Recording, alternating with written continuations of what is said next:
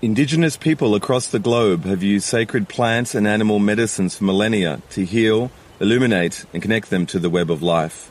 Traditionally, each culture had a healer that works on behalf of their patients, what we call the shaman. And now we find ourselves in a global village. Is it any wonder that we need our own healers that understand the deep power and sacredness these ancient earth medicines can reveal? My name's Rak Razam, and I'm an author, filmmaker, and shamanic facilitator. Join me as I interview and sit in ceremony, experiencing healing medicines with Western shamans across the globe. Watch firsthand as I document a modern shamanic resurgence being passed on from indigenous tribes to a new wave of medicine people working in the 21st century.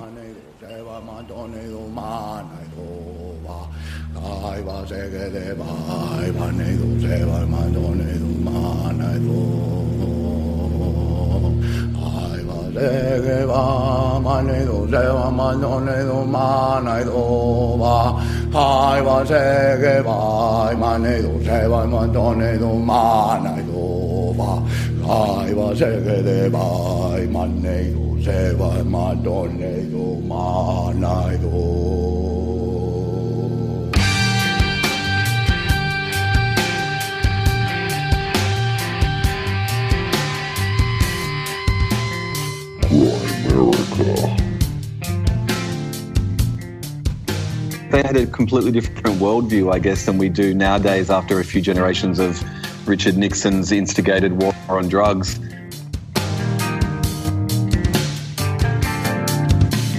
Okay, guys, welcome back to the Grimerica show. We are going to be chatting with Niles and Rak a little bit later about psychedelics and festivals and shamanism and all sorts of fun stuff. Niles' audio does get a little sketchy from time to time. And a long time coming, we got RPJ is going to join us for the intro here and say hello again. But of course, as always, the one and only ground beefcake Dunlop. How's it going? Good. How are you doing? Good. You get so excited. Let's come to that. I throw him the beefcake whenever I want to cheer him up. Okay. Oh, good to hear your voice again, Red. Yeah, nice to be back. It was a long time ago since we last convened for a Grimerica recording, and I really miss talking to you guys. Yeah, it's funny. I've been thinking lots about you, and then Darren says, "Oh yeah, I talked to you the other night." So I'm glad. And it's funny, this episode is actually quite appropriate because these guys were on talking about their documentary. That's Niles Heckman and Rak Razam about Shamans of the Global Village. And the first episode was about, Darren, wasn't it about the toad Licking the toad. In Mexico, right? The secretion from it. Are you sure it's from Mexico? Is it No. not from Brazil? No, it's not from that far. He's not sure. Now I feel like I'm fucking losing it. It's been a couple of weeks since we chatted with him.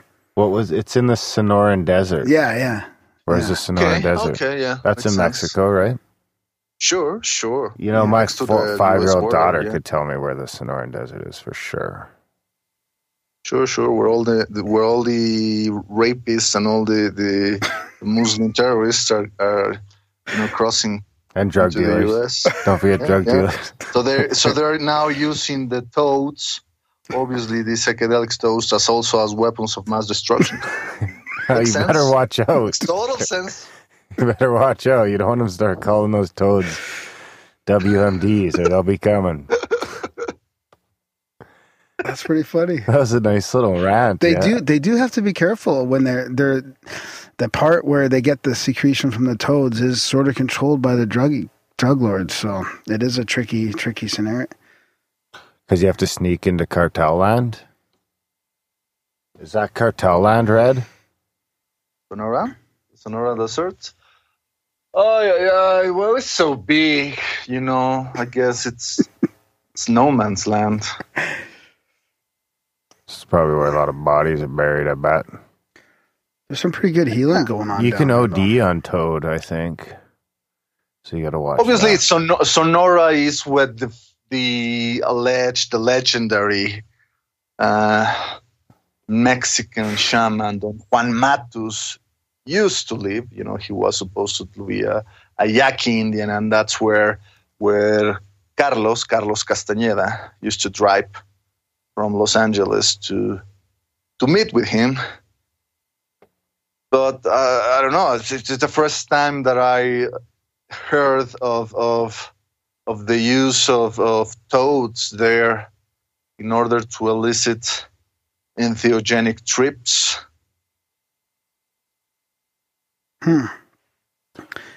Yeah, it's going to be quite. I think it's going to be quite important coming up in the. It's an interesting synchronicity because I've been listening to all the episodes of Mysterious Universe, and the one that I was listening to just today in the afternoon was when they were talking about sapo, this psychedelic substance that they extract from an Amazonian toad, and a tribe uses it in order to, have trips, in order to also to give them like more acute senses and also even precognition. They know where to find game in the jungle, So instead of looking around, all day for the animals and tracking them as for the scat or their tracks in the ground or whatnot, these substances like open their perceptions, and they know where to find them, allegedly. Wow. Yeah, this is the Sonoran desert toad, I guess, which is also called the bufo. Yeah, I've heard of that. Yeah. Just lick his back. You should head down there, Red. Give it a lick and record yourself. Oh man, I don't think I would be strong just enough. Just fucking to dump right into the deep end of the pool. Oh no, you really need to be in some kind of really, I don't know. I could just picture you like coming to the jungle with like long hair and an acoustic guitar. Yeah, we can't stop here. This is Toad Country. Your fear of all your jobs going back to the States will disappear. Toad harvesting. Wasn't it the other way around? Yeah. Well, I guess it works both ways. Yeah, well, it works both ways, and we're definitely going to live into very interesting times in the years to come. That's for sure. Is there a different way that the Mexicans legalize their drugs down there? Like, because it's still really strict against some drugs, right? But I thought I've heard of other stuff like ibogaine and other things down there being used in treatment programs. So I wonder if like the categorization is different from Canada and the States. I don't know. Let me check ibogaine legal in Mexico. I'm not sure. But yeah, I feel like they're less strict on like proper psychedelics as opposed to just lumping anything that's not fucking sold through a pharmacy as illegal. Well, there's a lot of herbal, folk remedies that are being sold. In markets. Yeah, I mean, things, old wives' remedies, the herbal-based stuff. Like the Eye of Newt?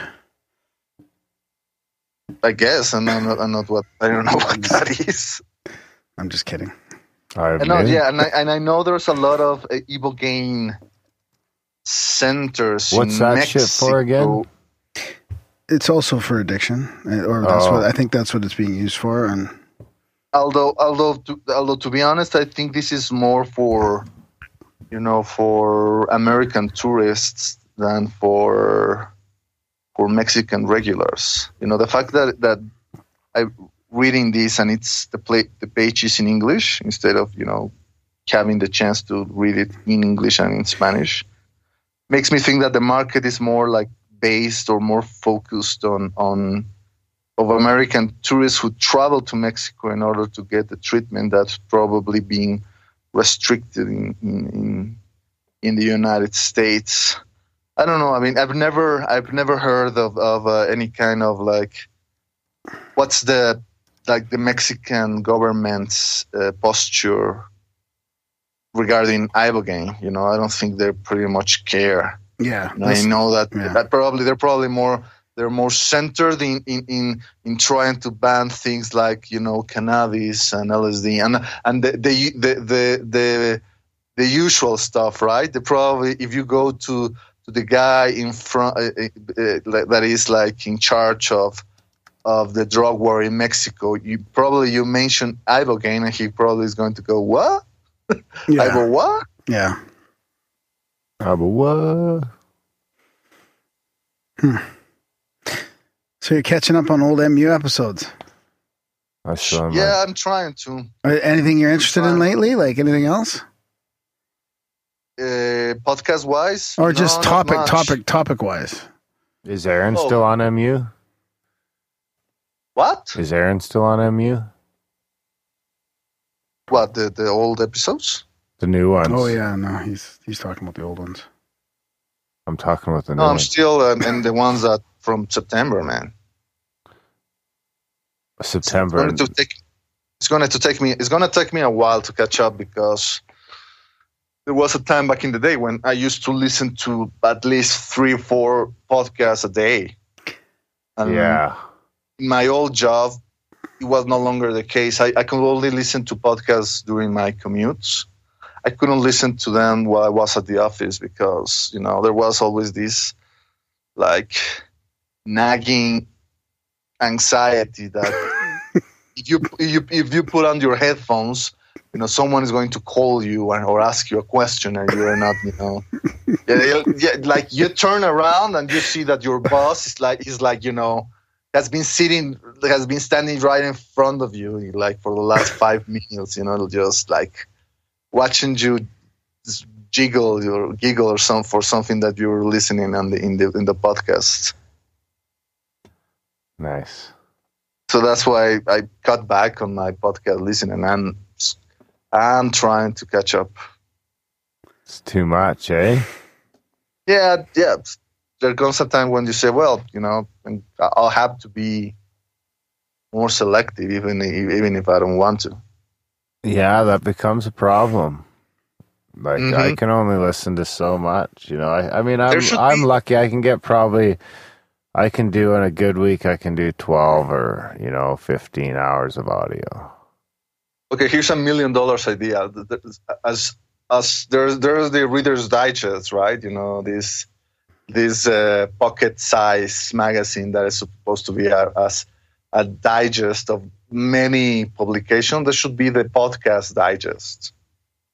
Like someone listen to all this stuff and giving you like snippets. The best thing that's out of those podcasts, like in 15 minutes instead of 2 hours. Oh, like I think I've seen. You mean like an audio one though? Like an audio one? I've seen someone do best ofs where they take clips. That's a good idea. But what an undertaking! Sure. If you're listening to them all anyway, holy fuck. You can't. You need a team of tons of people. It'd have to be some sort of like, user-based interface. Maybe. I don't know. Maybe someone. Who knows what you'll end up with? It's a good idea. Sure. It is a good idea. There are tasks and there are jobs in which, unfortunately, you are not able to like kick back and put on your headphones and listen to a good podcast. You just can't, because probably, if you are into customer service, you definitely shouldn't put on your headphones, because you're not going to perform your job well. It's only when you're not going to be disturbed the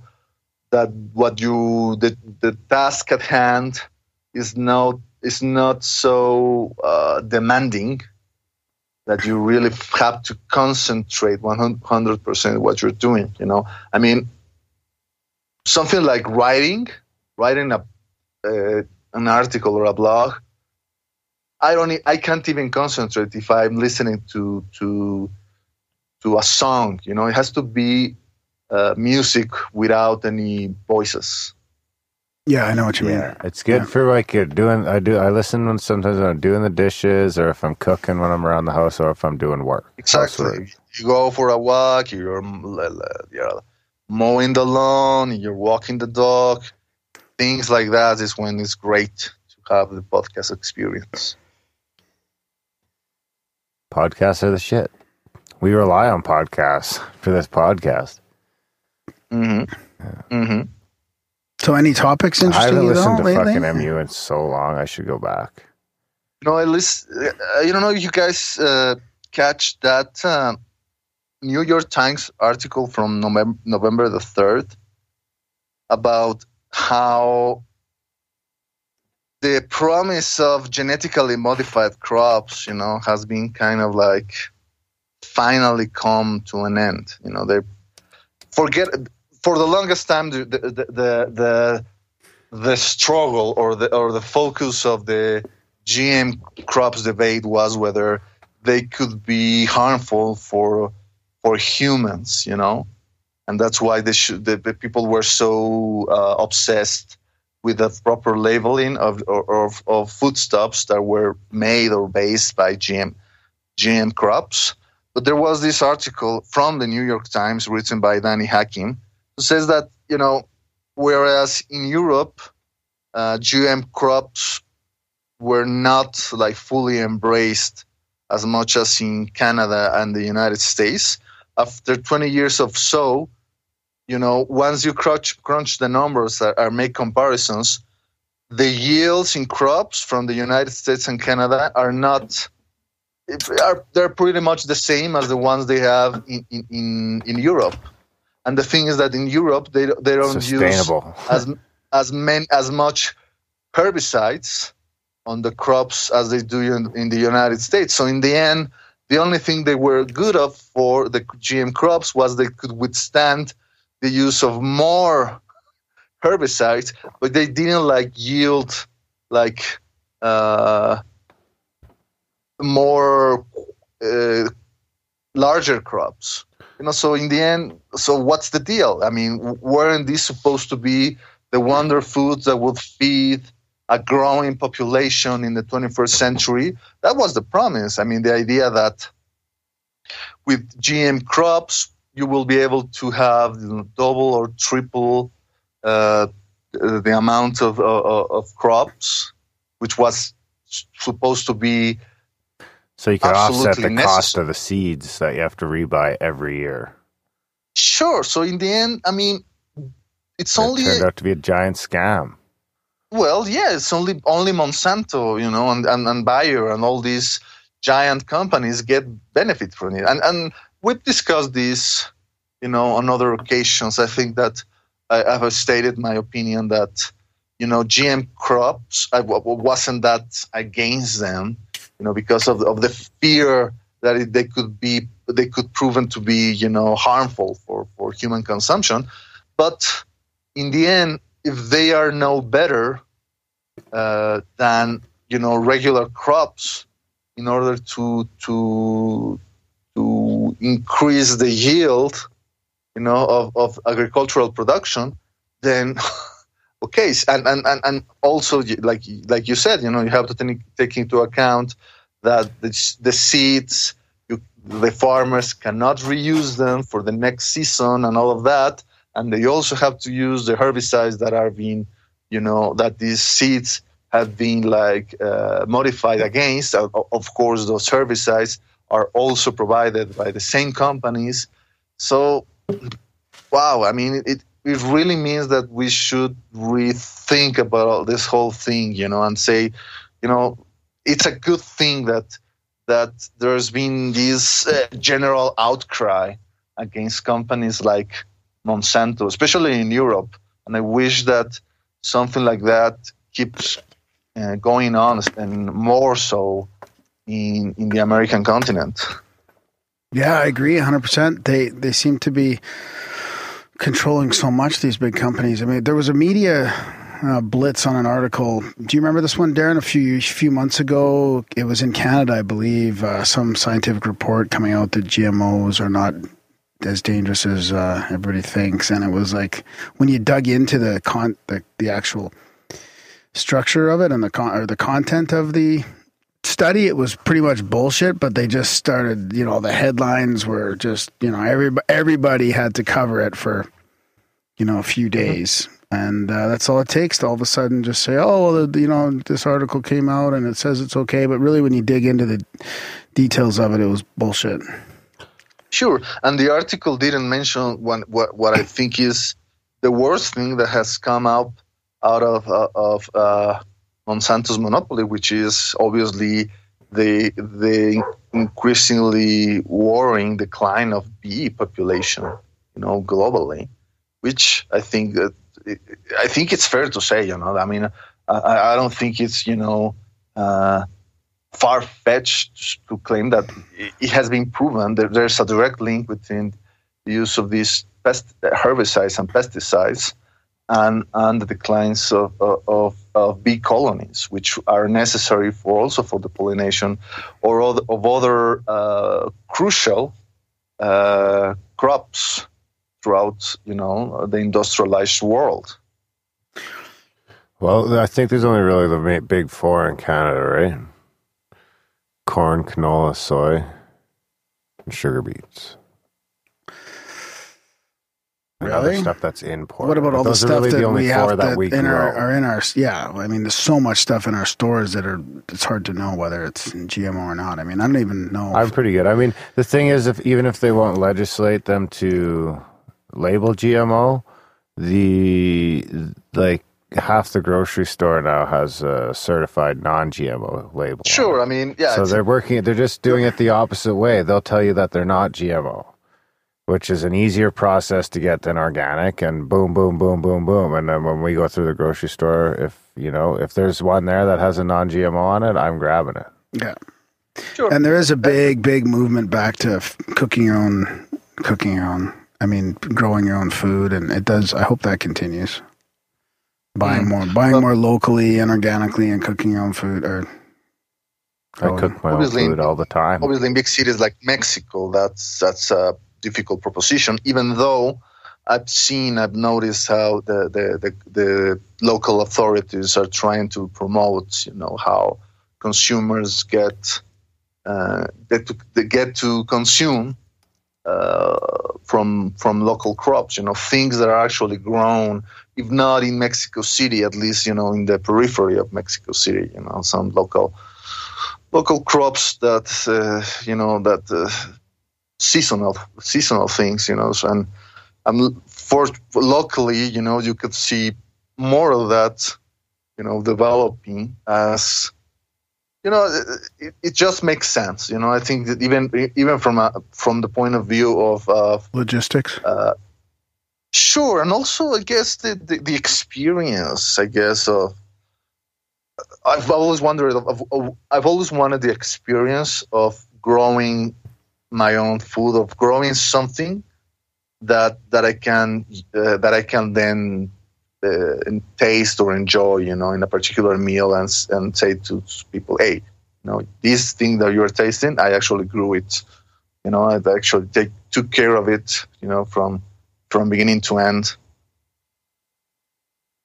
So do you guys have GMO? No.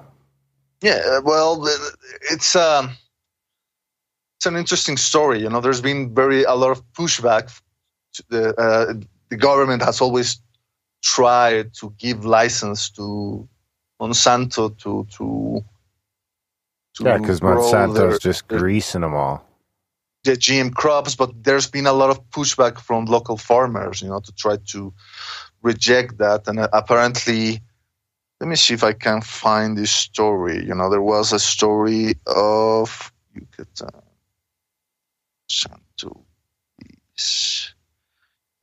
farmers, bee growers in Yucatan who managed to make Monsanto lose a case score. Yeah, this is a story that was published in The Guardian in August 8th of 2014. Yeah. So beekeepers in Mexico managed to make Monsanto lose their permit to grow GM soybeans.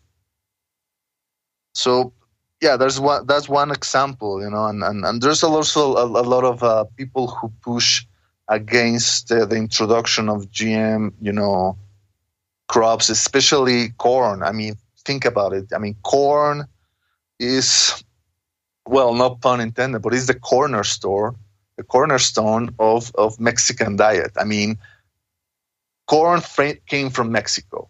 So maize came from Mexico. That's how important it is. I mean, even you go back to the mythologies of the original inhabitants of this land. I mean, the Mayas believed that the gods have made human beings out of corn dough. No, so there's that.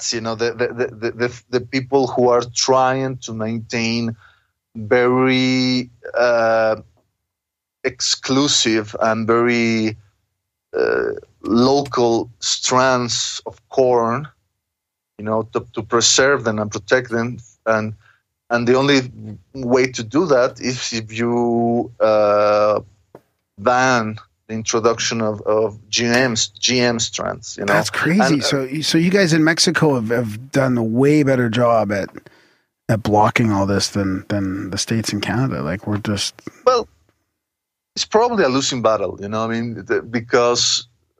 Well, maybe it was a losing battle up until now, because now people who reject Monsanto can go and use articles such as the one that I just read and said, but look, in the end, it's not worth it. It's not worth give these guys, carte blanche and introduce these GM strands that in the end, they're not really making the job. I think there are better ways to secure and sustain a growing population.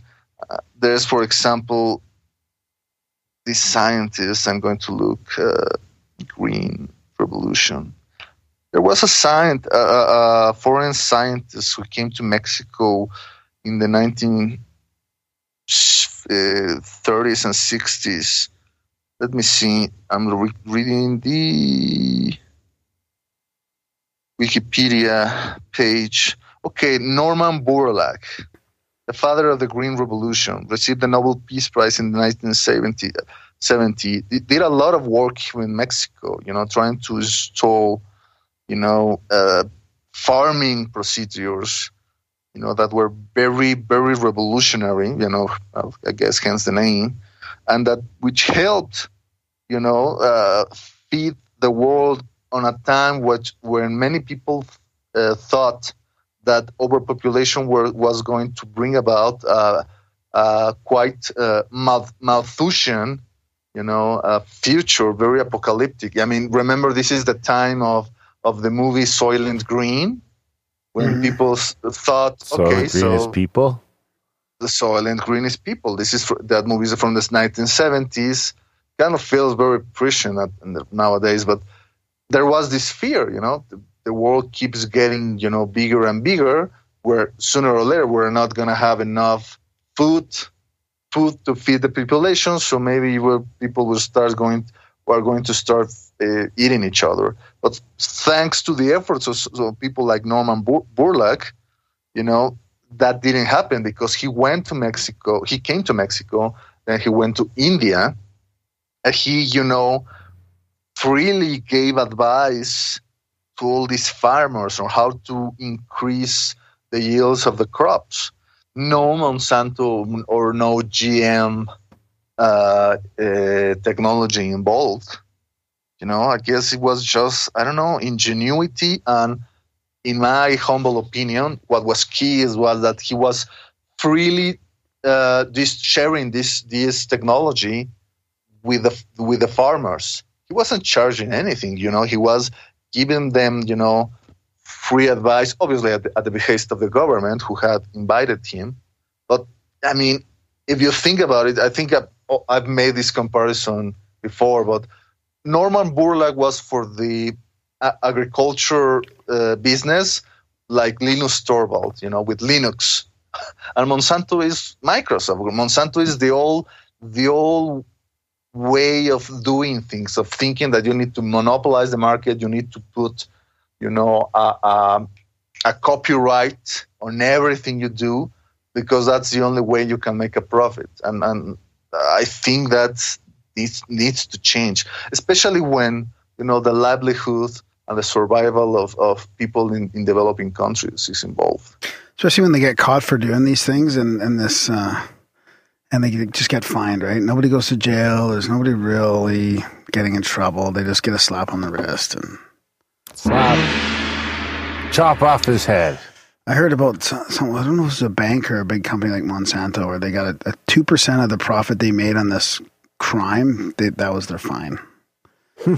Sure. Yeah.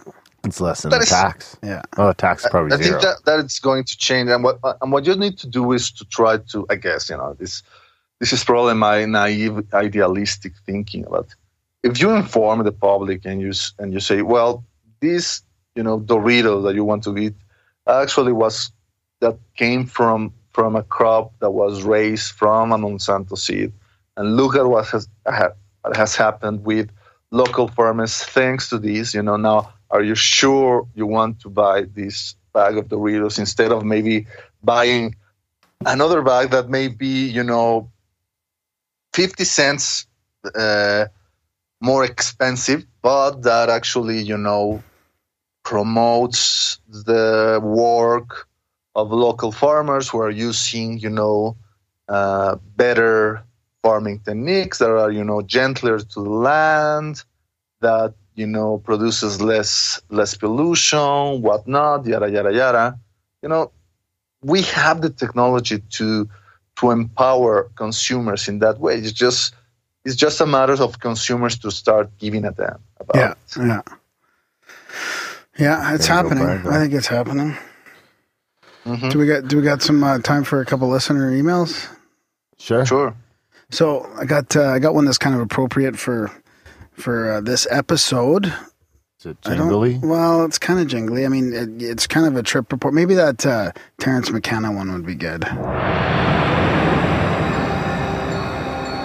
Psychedelics are catalysts of consciousness. That's a great jingle. Hey? Speaking of which, before you read the comment, have you guys watched Doctor Strange? No, not yet. Dude, go see it. If you're into Terrence McKenna stuff, you're into all those really? Yeah. Stuff, oh, yeah. No, I will for sure. You have to go see it. Doctor Strange. You have to go. There are some scenes in that movie that, if you have never tried psychedelics, you say, okay, so that's how the machine elves look like. And you probably, if you have taken psychedelics, you probably say, yeah, these guys got it right. Wow. Yeah, no, I'm looking forward to it. What is it, a movie? What's it called? It's like a Marvel movie, isn't it? Like a sort of a superhero one, Doctor Strange. So it's not Strange Love or whatever. It's Strange. Yeah, Doctor Strange is a superhero, but it's like more of a Buddhist kind of Buddhist, mystical. Mystic. Yeah, it's like the mystical side of Marvel. Yeah. If you guys, have never read the book Mutants and Mystics by Dr. Jeffrey Kripal, I cannot recommend that book highly enough. Please, go to Amazon right now. Take advantage of the Black Friday deals. Get that book, and also get Authors of the Impossible by him. You won't regret it. I'll put a link in the show notes to it for people. Right. Yes, you will. What's the email say? So this is from Reed. It's a spamgram email. Reed from Nebraska. We love to hear from our listeners, stories and encounters of the strange, lucid dreams, trip reports, all that stuff. Email Graham at Grimerica.com. Grimerica. Slip of the tongue. That might be Freudian slip. I wonder if Grimerica is available. Maybe we could register it for when I kick you off the island. So he says, Dear Graham, this past summer I stumbled upon the Grimerica show during the beginning of my awakening. This awakening started while microdosing magic mushrooms for about 2 weeks straight. The doors of perception seemed to come swinging open and I started to question everything. I'm a 22-year-old college student, so this was something quite profound to be asking all these big questions at such a young age already. Luckily, I've had the time lately to devote to delving fully into my newfound passions and interests. I've been able to start on a new path of self-development, integrating these revelations, and I think that mushrooms have helped me get rid of a long-lasting depression. Since then, I've gone down the rabbit hole on many topics, including ancient civilizations, conspiracies, psychedelics, consciousness, resonance and vibrations, etc. Along the way, the Grimerica show has been one of my main tools for awakening, and I feel deeply grateful for all that you guys have done. I'm still working my way back through the back catalog, and I can't wait to get my mind blown with every episode I listen to. I hope I make it up your way one day so I can meet you guys. I'd love to sit in the igloo and medicate with Darren while playing the Chemtrails jingle on repeat, much to Graham's disapproval. This is this is a bucket list type material that only fellow Grimerica listeners can appreciate. Anyways, don't change a thing, you guys, and a donation is heading your way soon. That's Reed from Nebraska. He says, P.S. Interested if you guys have done much looking into bioacoustics research. Shari Edwards of Sound Health Options has done a lot of great work using her talents in developing software to break down the specific frequencies of the human voice. Using this information, she can tell a lot about personality and if people are telling the truth. Also, the cause of chronic conditions and illnesses can be pinpointed using the vocal profile and can be used as a tool in sound healing. Huh. Hey, thanks, Reed. Yeah, sounds good. I'm going to look into that. Absolutely. And yeah, come on by the igloo if you're ever in town. And yeah, if you haven't checked out the back catalog, you should, because there's about 90 some odd episodes. I think this episode's actually number 199. So yeah, next week's 200. Wow. We've planned nothing as usual. But when I first read this, I thought it said meditate with Darren, but it says medicate the second time around. We might be able to slap. Yeah, that makes more sense. But anyway, speaking of the back catalog, those episodes are all free, and we have taken the vow of no paywalls and everything else. So if you do find some value in the content that we've listened to, then you should. If you can do so like Reed, find it in your heart to help us out monetarily. You can go to grimerica.ca/support. There's going to be a bunch of different options there for a monthly subscription, anything from $1 a month to $30 a month, which are all, I might add, less than the price of a cup of coffee a day.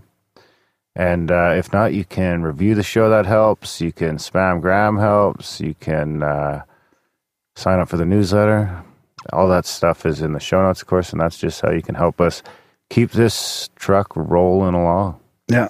Otherwise, it starts to bind up without greasing the wheels, yeah, you know? That's true. And, of course, the best way of all to help out the show is to tell people about the show. Yeah. Tell your friends about the show. Otherwise, we'll get canceled like Arrested Development. We'd never get canceled. No. Well, no, Arrested Development. Don't you remember, like, the last season of Arrested Development? They were, like, begging people to tell people about the show. Well, it would, really? like, come up in the script and be like, tell your friends about this show. Really? We'll only get canceled once they come out with a podcast license and they realize that we're offending some Curry owes us a special interest group podcast or license, something. so we should be good. But, yeah, we will get pushed off the internet eventually. Unless we take over this motherfucker. That's right. Be part of the change. Excuse me. All right. What do you want now, Darren? UFO quote or what's... Oh, yeah, let's do... Darren and Graham are going deep. It's a profound UFO quote of the week. All right. How many of these you already have? About 199. No. I'm talking about jingles. Like 30. A few. 20. Actually, that's another way you can send some jingles in. Yeah. So there's definitely more than 20 because we're on to the second page. Yeah. We could use another like spamgram jingle or awakening jingle or even another trip report, a lucid dreams. What else? There was another one that we wanted to do. Anyways. There's tons. A support jingle. Yeah. So I got two short UFO quotes of the week here. It's a double. If that's okay with you, Darren. Yeah, I suppose. It was especially because Red Pill Junkie's here and it's been a while since we've talked about this. It was approximately 50 feet in length. There were portholes on the side, but there were no visible signs of propulsion. The ship appeared to be metallic and gave off a bright glow. There was a low whirring sound coming from it. That was Police Constable Brian Earnshaw, backup Lancashire, October 1969. Two other uniformed officers, PC Colin Donahue and Malcolm Reeder, also witnessed the object from a different location. Ooh. And then the next one is, there was an eerie, greenish-gray glow in the sky. Then I picked out an object about 30 feet long and built up in 3 sections with a top looking like a dustbin lid. It gave off a high-pitched whine. I was paralyzed. I just couldn't believe it. That was Police Constable Colin Perks, Wimslow, Cheshire, March 1966. Nice. I like those ones where, it's corroborated by different policemen witnessing it from a different spot. And paint a nice picture. Definitely not an airplane. Why not? No. Swamp gas? You just see people yelling at their stereo. Did you see that? Definitely a flock of geese. Did you see that meme with all the different pictures of all these crazy looking craft, and then it had like the explanation of them, swamp gas, and then, like one of them was swamp gas, and the rest of them were like weather balloon, weather balloon, weather balloon, weather balloon. Yeah. No. Weren't you looking for that particular poster when we were when we were at the first Paradigm Symposium? I was, yeah, but that was I was just looking for the one with all the different craft. Yeah, I remember the look of the lady at the store when you explained to her you were purportedly there specifically in the lookout for a UFO poster, and I was like, yeah, I don't know him. I just met him today. Oh, that's right. Yes, we're in the mall. We're in the mall probably. Yeah, the Mall of America. Oh, that's funny. Huh. Nice. Probably got time for one more. One more email? Sure. Okay, let's see here. Okay, this is just a little bit of a synchro kind of thing. I think it's a synchro. Or it could be a ripple stick.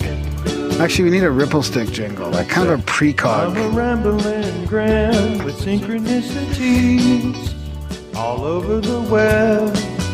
And Darren is skeptical about everyone and don't believe it yet. This is from Dave. He says, "Hey Graham, just a quick one. I've just finished listening to the Cliff High show. Wow, fantastic. Ooh, that was a fun one. And of course, please don't change a thing. You put up a lot of here we go. You put up with a lot of shit from Darren, all in good fun, of course, but it makes for great listening. Not that hearing you cop shit is good. It's that you seem to have a Teflon skin and just let it roll off." Yeah, that shit roll right off his skin and up his butt. Anyway.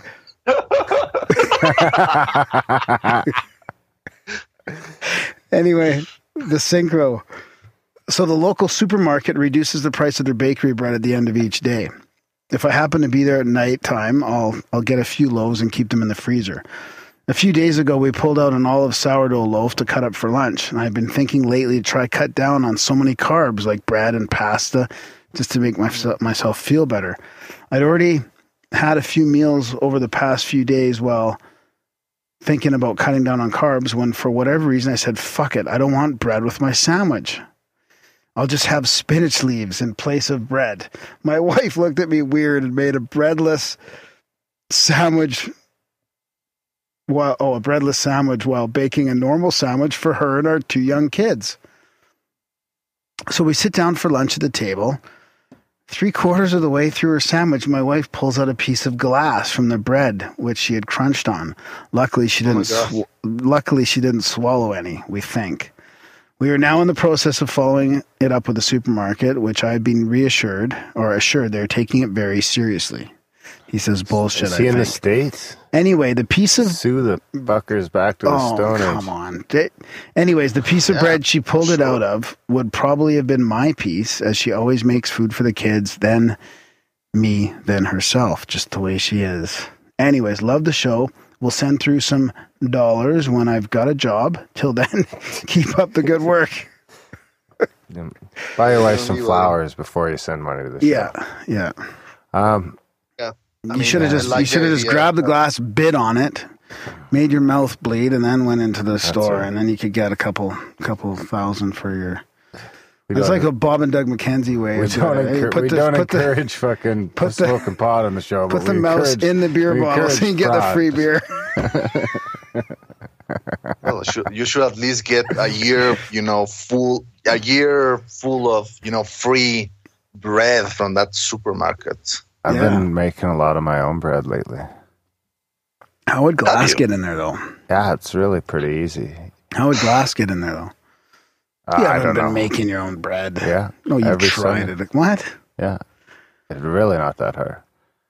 Ever since you found out that gluten is really not a problem if you make bread the Ever ancient since way? I really started looking at the ingredients on the loaf of bread. Yeah. And it's just like as long Sugar, as my arm. Yeah. And then at home, you know what I make my bread with? I make my bread with yeast, warm water, flour, and a bit of honey. Here's my prediction. And a bit of honey? And some salt.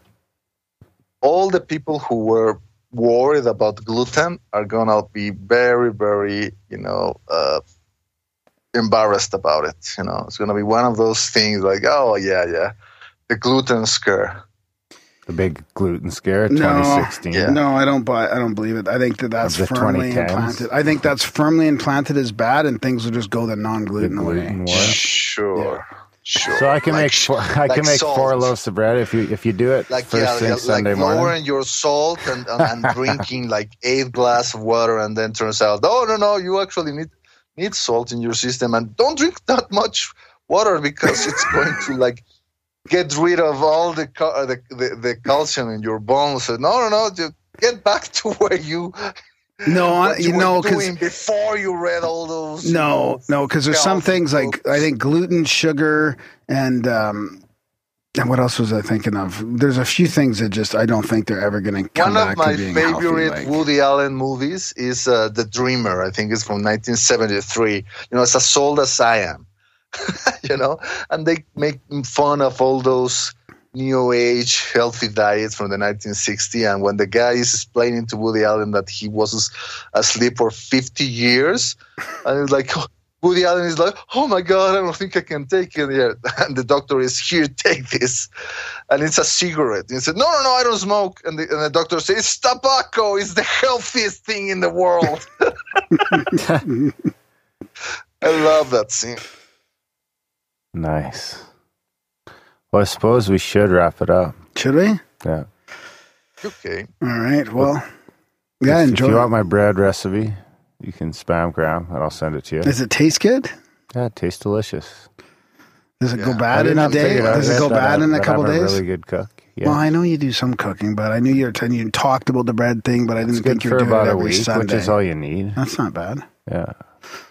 How come you haven't brought me a piece of Darren's homemade toast or something like that? Because I'm not your fucking servant. If you want me to cook for you, come for dinner. All right. I don't eat. That's like nighttime food for me. Okay, toast. so Graham's or gonna some go fresh bread, some cheese, and some Darren's Thanksgiving dinner, and Darren's gonna serve his over, famous motherfucker. bread. Thanksgiving was a month ago. Oh, a month and a half ago. The real Thanksgiving, okay. not the Black Friday Thanksgiving. Well, you can do it all over again. I'm down for that. I do love to overeat. I like Thanksgiving too because there's just so much everything. There's like so much of that food that really only comes out at Thanksgiving. Yeah, hammer down on it, like the candied yams and the turkey. No, turkey you can have a couple times a year, and chicken's not that far off. Love turkey. So cranberry things, or there's 6 different kinds of potatoes, turnips.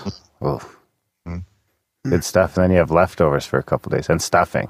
I used to be a big stuffing cooker. I should do a stuffing for Christmas maybe. When I was a kid, I had the book that was like 50 different stuffings cookbook. Wow. Yeah. Oh. None of them do you actually stuff into the bird. Okay, you serve it. We just cook it on the side. No reason. It's just, they're funny. They're just hoity-toity fancy stuffings. I guess you just have to. There's a lot of work to them. I think the fancy stuffings are the ones that are in the bird. You can't fit enough fucking stuffing in the bird for 10 people. I think you can. No, do people just do that as tradition? That's a tradition. Because we always have stuffing from the bird, and then there's Sometimes another pot that's made as well. Sometimes both. Well, we'll have to listen to No Agenda this week, and Dvorak will tell you why the stuffing in the bird can kill you is bullshit. Adam Loyal was telling me about, this idea of a pheasant inside of chicken. Oh, a turducken. Turkey. A turducken. Yeah, like a Russian doll of cooking. No, it's a duck inside it's a chicken inside a duck inside a turkey. And then that should be inside an ostrich, I think. I think ostrich are in danger. Need to push it. I bet you they'd be kind of tough, ostrich. I don't know if I want to eat ostrich. No, there's tasty food. I think there's a beer can inside the chicken too, probably. They do them with beer cans. Yeah, you can do a beer can chicken. That's for the barbecue. That's different. Is it? Yeah. Okay. You don't deep fry the beer can.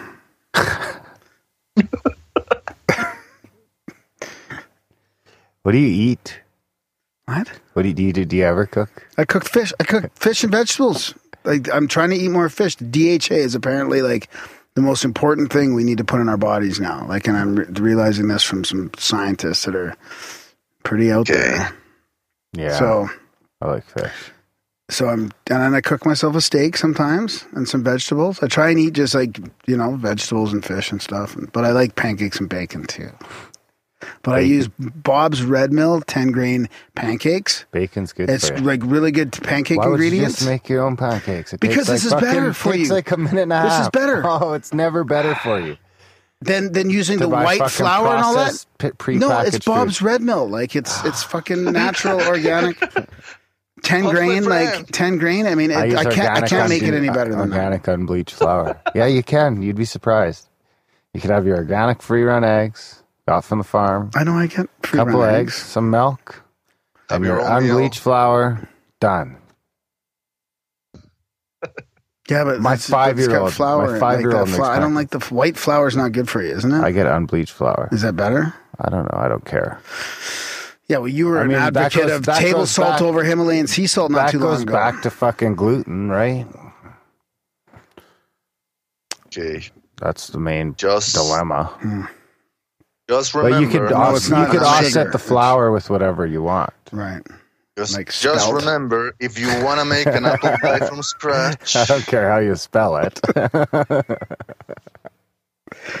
What was that, Red?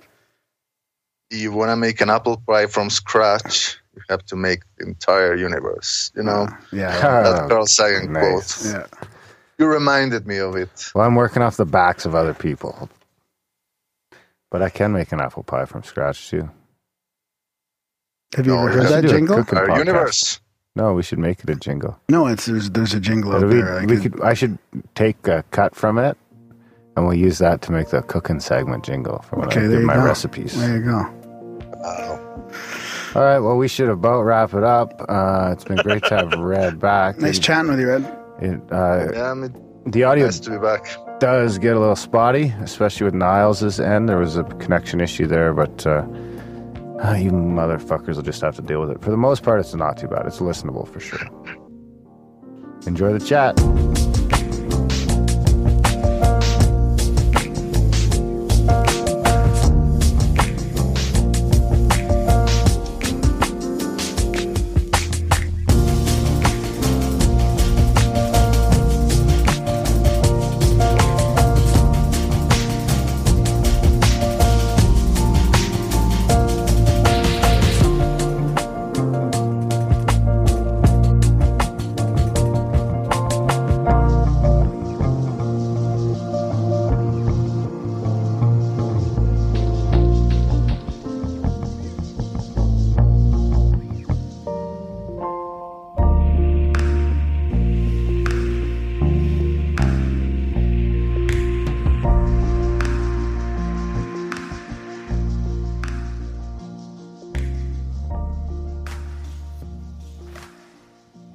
All right, tonight we've got one of our past guests, Niles Heckman, back with us in Grimerica, and he's brought along Rak Razam, and these guys are developing a great documentary series called Shamans of the Global Village.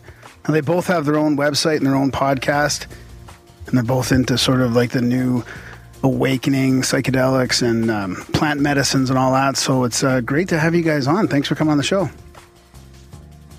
Thanks, guys. It's great to be here. Yeah, thanks for having us, fellas. It's good to talk to you again, as always. Hey, that's actually a good thing to get. Whenever we ask both of you a question, we'll go in that order that we just did. So that we're not. See? Perfect. Yeah. I should also mention we have Michael here, a friend of the show, is going to jump in like a fly on the wall. Hey, guys. Grimerica. So, guys, I watched your first episode the other night, and it was fantastic. Absolutely loved it. You guys did just a great job. Well, that was all Niles's amazing work there. I'll let him take the credit. Do you want to? Can you get in? Yeah. Well, thank you, man. So, go ahead. Just describe that first episode. It was. It was just. I don't know. It was a good taste of what's to come, I guess. Yeah. And, for something that was made kind of independently on a very shoestring budget, it's something that we're very proud of. Rak has a background as kind of an experiential journalist doing a lot within the entheogenic community. And I'll kind of let him introduce himself. And then I have a background working in Hollywood. So the show is kind of the culmination of our two kind of life's work thus far. And we're really proud of it. So thank you for saying so, man. That means a lot. Yeah, it was good. So how many? Yeah. Go ahead, Rak. I was going to say, it's a labor of love, and it's something that I've been involved in documenting and working as a journalist, commenting on alternative culture and the rise in shamanism and predominantly ayahuasca. About 10 years ago, I went down to the Amazon as a freelance writer and was writing about the rise in ayahuasca tourism and what the role of the shaman was in the 21st century and what the importance of that was. And I wrote a few books on that and did another documentary in ayahuasca. And it just kept evolving. And there's been such an interest and surge in global interest in both shamanism and plant-based medicines that it really seemed like it was time to document that in an ongoing online TV show. Nice. That's great. We talk about this quite a bit on the show. Actually, it ends up coming up. We do a little segment even called Trip Reports from listeners who send us their stories about some sort of awakening, usually through psychedelics of one sort or another. And of course, we talk about the exodus to South America for ayahuasca and all that. So it's great to, it's great to be a part of this sort of, I can't kind of think of it as an awakening too. And some of the things that I didn't realize were happening in the first episode when you guys were talking about the main topic was the toad secretion. I can't remember what it's called, but that it was actually, some of these things were global way before we thought they were.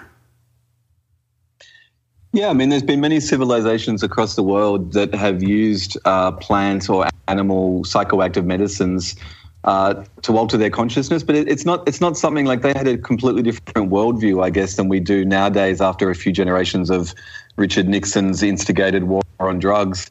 It's you look at the cultures like the Maya or the Olmecs or the Aztecs, or even throughout Europe you had the Eleusinian mysteries, which the Greeks had a psychoactive substance they used in an initiation rite, which their ceremonies and their rituals lasted for over 2,000 years. And the Greeks are sort of the bastion of not just democracy, but a lot of mathematics and philosophy and the sort of underpinnings of what became Western civilization. And they had a psychoactive substance that is documented. It's documented. It's in the historical record. It was punishable by death if you mentioned it, which is probably why it lasted for 2,000 years. But, even slaves and women could partake of that substance. So it sort of transcended politics itself.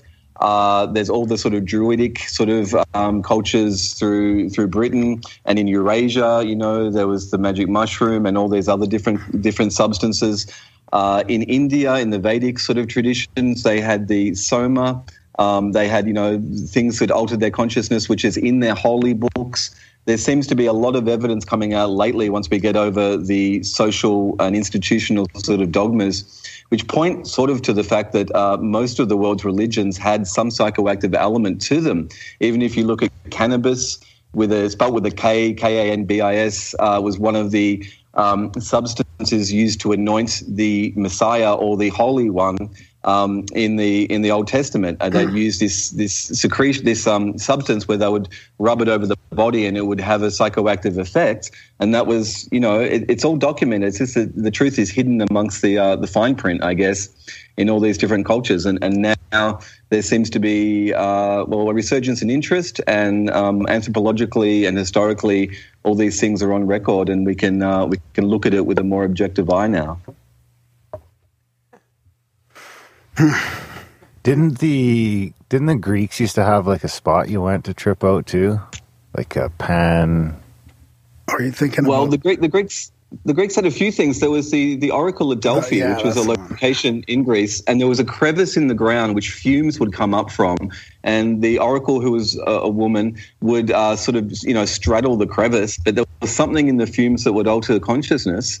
And then she would sort of, the theory was that she would give readings of the future, and she would say pronunciations about future events from that alteration of consciousness.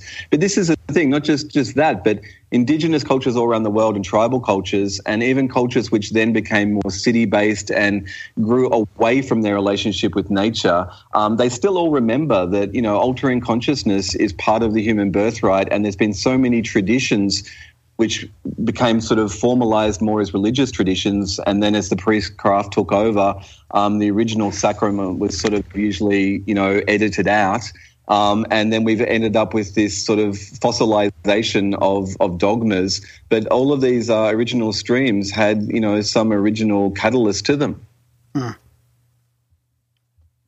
Yeah. And that was the Kaikion at the Eleusinian Mysteries, kind of the name of the sacrament that was used there for.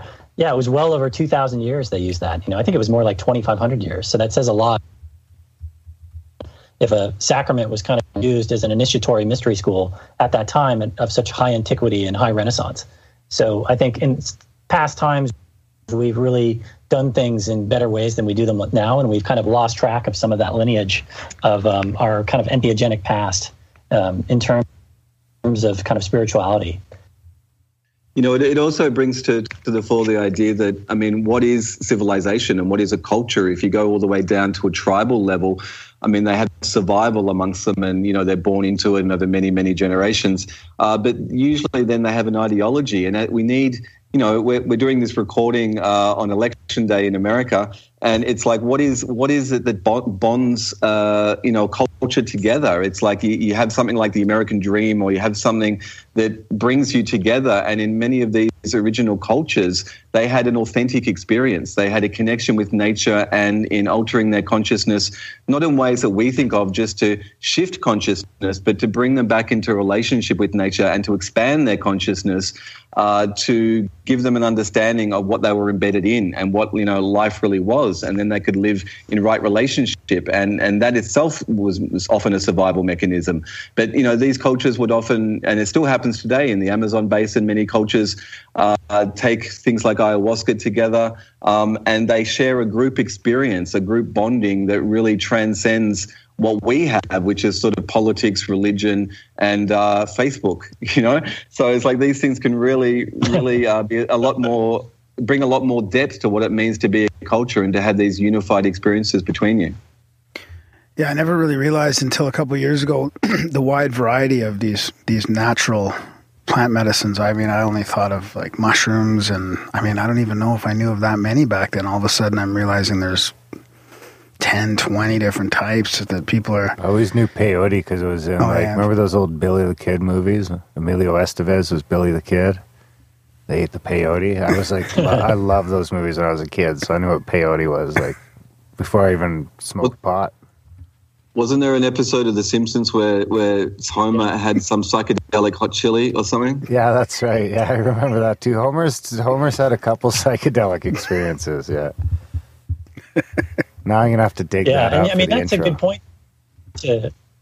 That's a good point to highlight the separation of a culture that's, like something in the industrialized first world or the Western world that might have had some experiences with entheogens or what you might call, hasn't had this lineage to shamanism to kind of put the experience into the kind of proper container. So maybe I'm sure that most of your guys' listeners on this show, it's a pretty kind of sophisticated crowd, but are familiar with what shamanism is. But maybe we'll just have kind of Rak give the kind of separation between taking medicine or an earth-based medicine in the context of a shaman versus just doing it, willy-nilly in those contexts. Yeah, that's a good point. Yeah. Well, it's interesting because, the Western idea of what a shaman is, what shamanism is, has, evolved over the last half century or so. But if you go to indigenous cultures, the shaman is a very specialized role. Most indigenous cultures will have their hunters and gatherers, and they may have chieftains, or they may have sort of various levels of hierarchy. But the shaman's sort of outside of all that as well. It's someone who has a foot in both worlds and works on behalf of the village, mediating their health and their relationship with nature. It's often seen as a healer in the West. When the early 20th century sort of anthropology was studying different medicines and different peoples across the world, they would see that all these different cultures had a medicine person, and they was responsible for the health of their tribe and mediating their right relationships.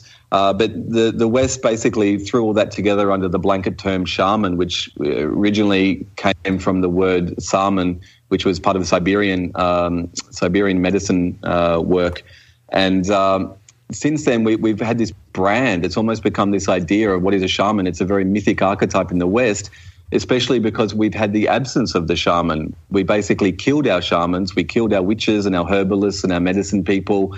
500 years ago, Western culture, whether that was the British or the Spanish or the Portuguese, as they went over to the first world again and to cultures like South America, and they found cultures which were using entheogenic plants or plants which expand consciousness, they considered them the work of the devil. And so they tried to kill them off as well. And so it basically resulted in the fact that we had an absence of the shaman in our culture. That's a pretty apt description, actually. I haven't heard it described that way before, how we killed off our shaman, but it makes a lot of sense. That's kind of what I was going to ask, is how this whole clamp down on our sovereignty of our consciousness, right? Like Graham Hancock would say, we deserve sovereignty over our own consciousness. How much of that was done on purpose, or was it intentional, or was it just a matter of the way the West was sort of created? Did it happen sort of by accident, just as we evolve? Well, there was lots of forces at work. Mainly it was, forces of religion hundreds of years ago. And those forces of religion saw anything outside of themselves, out of their way to approach God, or their cultural, approach was wrong or evil. And then we've inherited that Judeo-Christian sort of religion and that sort of energy. And it's really had a bias towards anything which is outside of the usual sort of spectrum of existence. Anything which, even now we have a war on not just psychoactive plants, but a war on herbs and a war on plants themselves, because we have a pharmaceutical industry now that has an incredible vested interest in the money and in using artificial things which have patents on them and chemicals which affect us and have contraindications. But we basically have a war on nature. This is it. It's basically we've distanced ourselves from nature and from knowing the right rhythms, and we've been living in cities, and now over 51% of people in the world live in cities. It's a majority of humanity now live in these concrete urban environments, and we don't have an inbuilt relationship with nature. We've forgotten what it means, and so we're reestablishing that. And so this reawakening and this interest again in not just psychoactive plant medicines, but herbs and things that nature can give us. And you look at permaculture, and you look at going back to the land and establishing right relationships. This sort of feels to me about what it's all about. It's not even just about shamanic awakening or a spiritual awakening. It's about us awakening to the fact that we live on a planet that's not in a city, and we need to, be in relationship with it.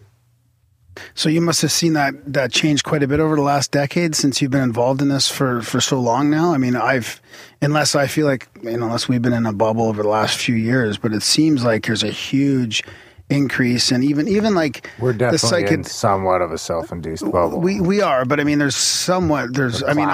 keep bumping into people that have gone down to South America and they've tried this, and then there's all these festivals the festivals seem to be more and more popular, and it seems to overlap with this culture as well.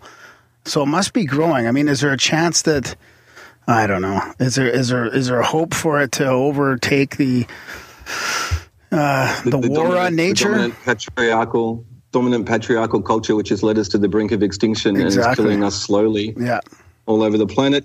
Yes, there is a hope. But this is the thing. It's like, okay, if you want the big picture, it's like basically, I mean, here's a big hello. The Earth is alive. And it's not only it's alive, it has a sentience or a sapience or some type of active intelligence which basically grooms and grows the species on the Earth to be in maybe not always cooperation, but to move energy around and to be in synergy. So, ecosystems and natural systems are meant to be flowing energy from one to the other. And, our waters and our forests and our air, all of them work together. It's like, so the plants and the condensation cycle and the air cycle, nature knows what she's doing. And she has made all her species, including humans, which, somewhere along the line seem like we've fallen out of balance.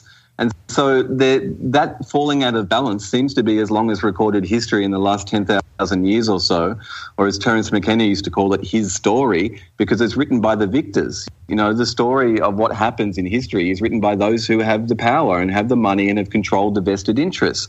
And if we look at what's happening in the world today, we are living in the crescendo, the tail end of history of all that's come before, and we fucked up the planet, excuse my French. We've actually fallen out of right relationship. We've poisoned the waters.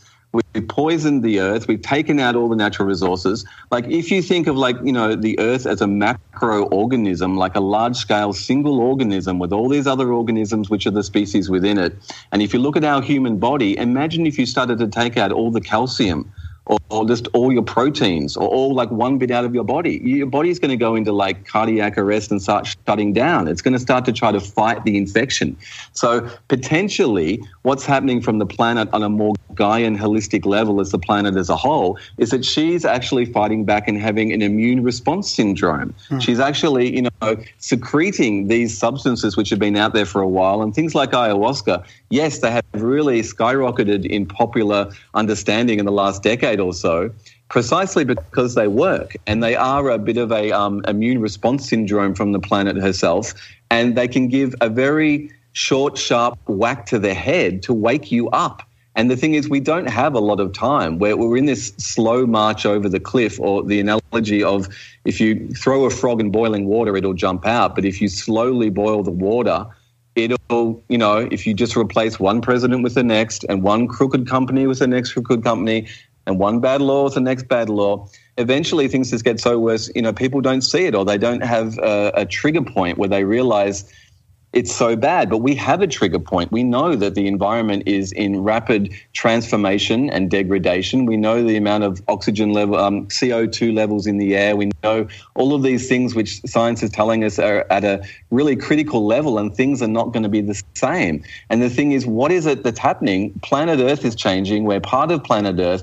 And by taking substances like ayahuasca, or the Sonoran desert toad, which is the subject of our documentary, or San Pedro cactus, or Salvia divinorum, or psilocybin mushrooms, or you name the dozens and dozens of plants which are secreted by the planet herself and are designed for mammals to use. And what do? They reveal within us that we have these relationships with nature. They expand our consciousness to bring us back to the levels that we perhaps once had when we were in synergy with nature, before we got sick, before the fall of consciousness.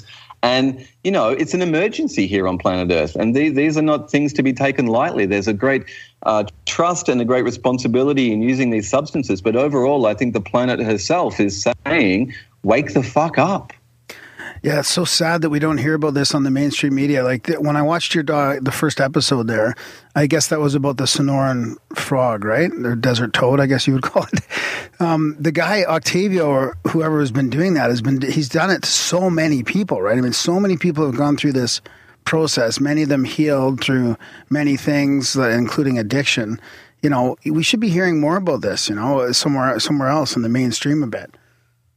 Yeah, so episode 1 features the work of Dr. Octavio Rettig. He's a Mexican-trained doctor who had his own battle with addiction. He was a crack addict off and on for many years, and as part of that, he sort of went back to his Mexican heritage, and he was working with some other plant-based medicines like, well, it wasn't ayahuasca, I think there was San Pedro cactus and others, to help him try to kick his addiction. And eventually he was introduced to the Bufo alvarius, or the Sonoran desert toad, which is native to the north of Mexico in the Sonoran desert region.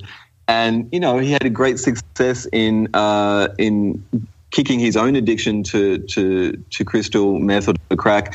And from that, he realized that these substances were more powerful for him than Western pharmaceuticals, which only masked the problem or created another problem and was sort of part of the problem. You know, it was like that these substances can help re-engineer your own relationship to health, and they can help you see what's at the root cause of your addiction.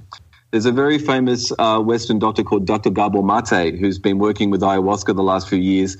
But for 20 years or so in Canada, you might know of him. He's been working with addiction and addiction therapy and recovery. And, you know, he says basically at the root of all addiction is trauma. And a lot of times it goes back to early childhood trauma, things like that, sexual trauma, and that there's something in our emotional bodies which is causing us to lash out and to act out in this way to try to you know, fill the gap or cover over the pain. There's pain. You know, we're experiencing this thing of this disconnection from our natural state.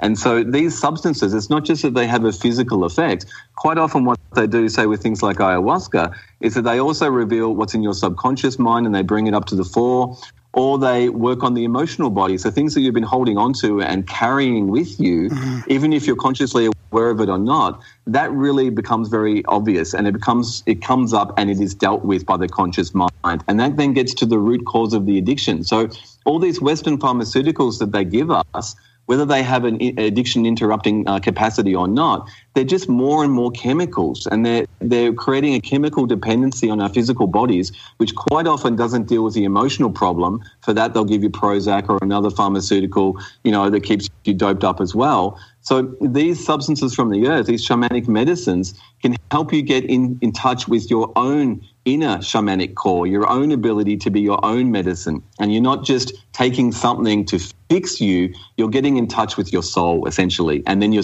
starting to work on your own relationship with yourself. Yeah, and the legal drugs now are killing for years. Legal drugs have been killing people by overdose more than the illegal drugs, which is saying something about big pharma and the hole that's making. Now, is there any chance of addiction to these types of drugs in themselves? I mean, I've heard of some people that have gotten rid of chronic pot addictions or other type of addictions, but then you hear they've been on 50 or 60 of these weekend episode type things. I mean, is there a chance that becomes a problem? No. I mean, I've never heard of anyone saying they're addicted to ayahuasca or addicted to the Bufo alvarius toad. These are incredibly strong medicines. I mean, they're strong on a psychic level, on what your consciousness experiences, what it reveals. They're not something you do lightly. They're not recreational. You can't just go out and party on them. They're incredibly profoundly transformative tools of consciousness itself. And, you know, they have a built-in sort of equilibrium to them in that you physically can't take too much of these substances. I mean, you're not going to necessarily overdose on them because they're natural substances.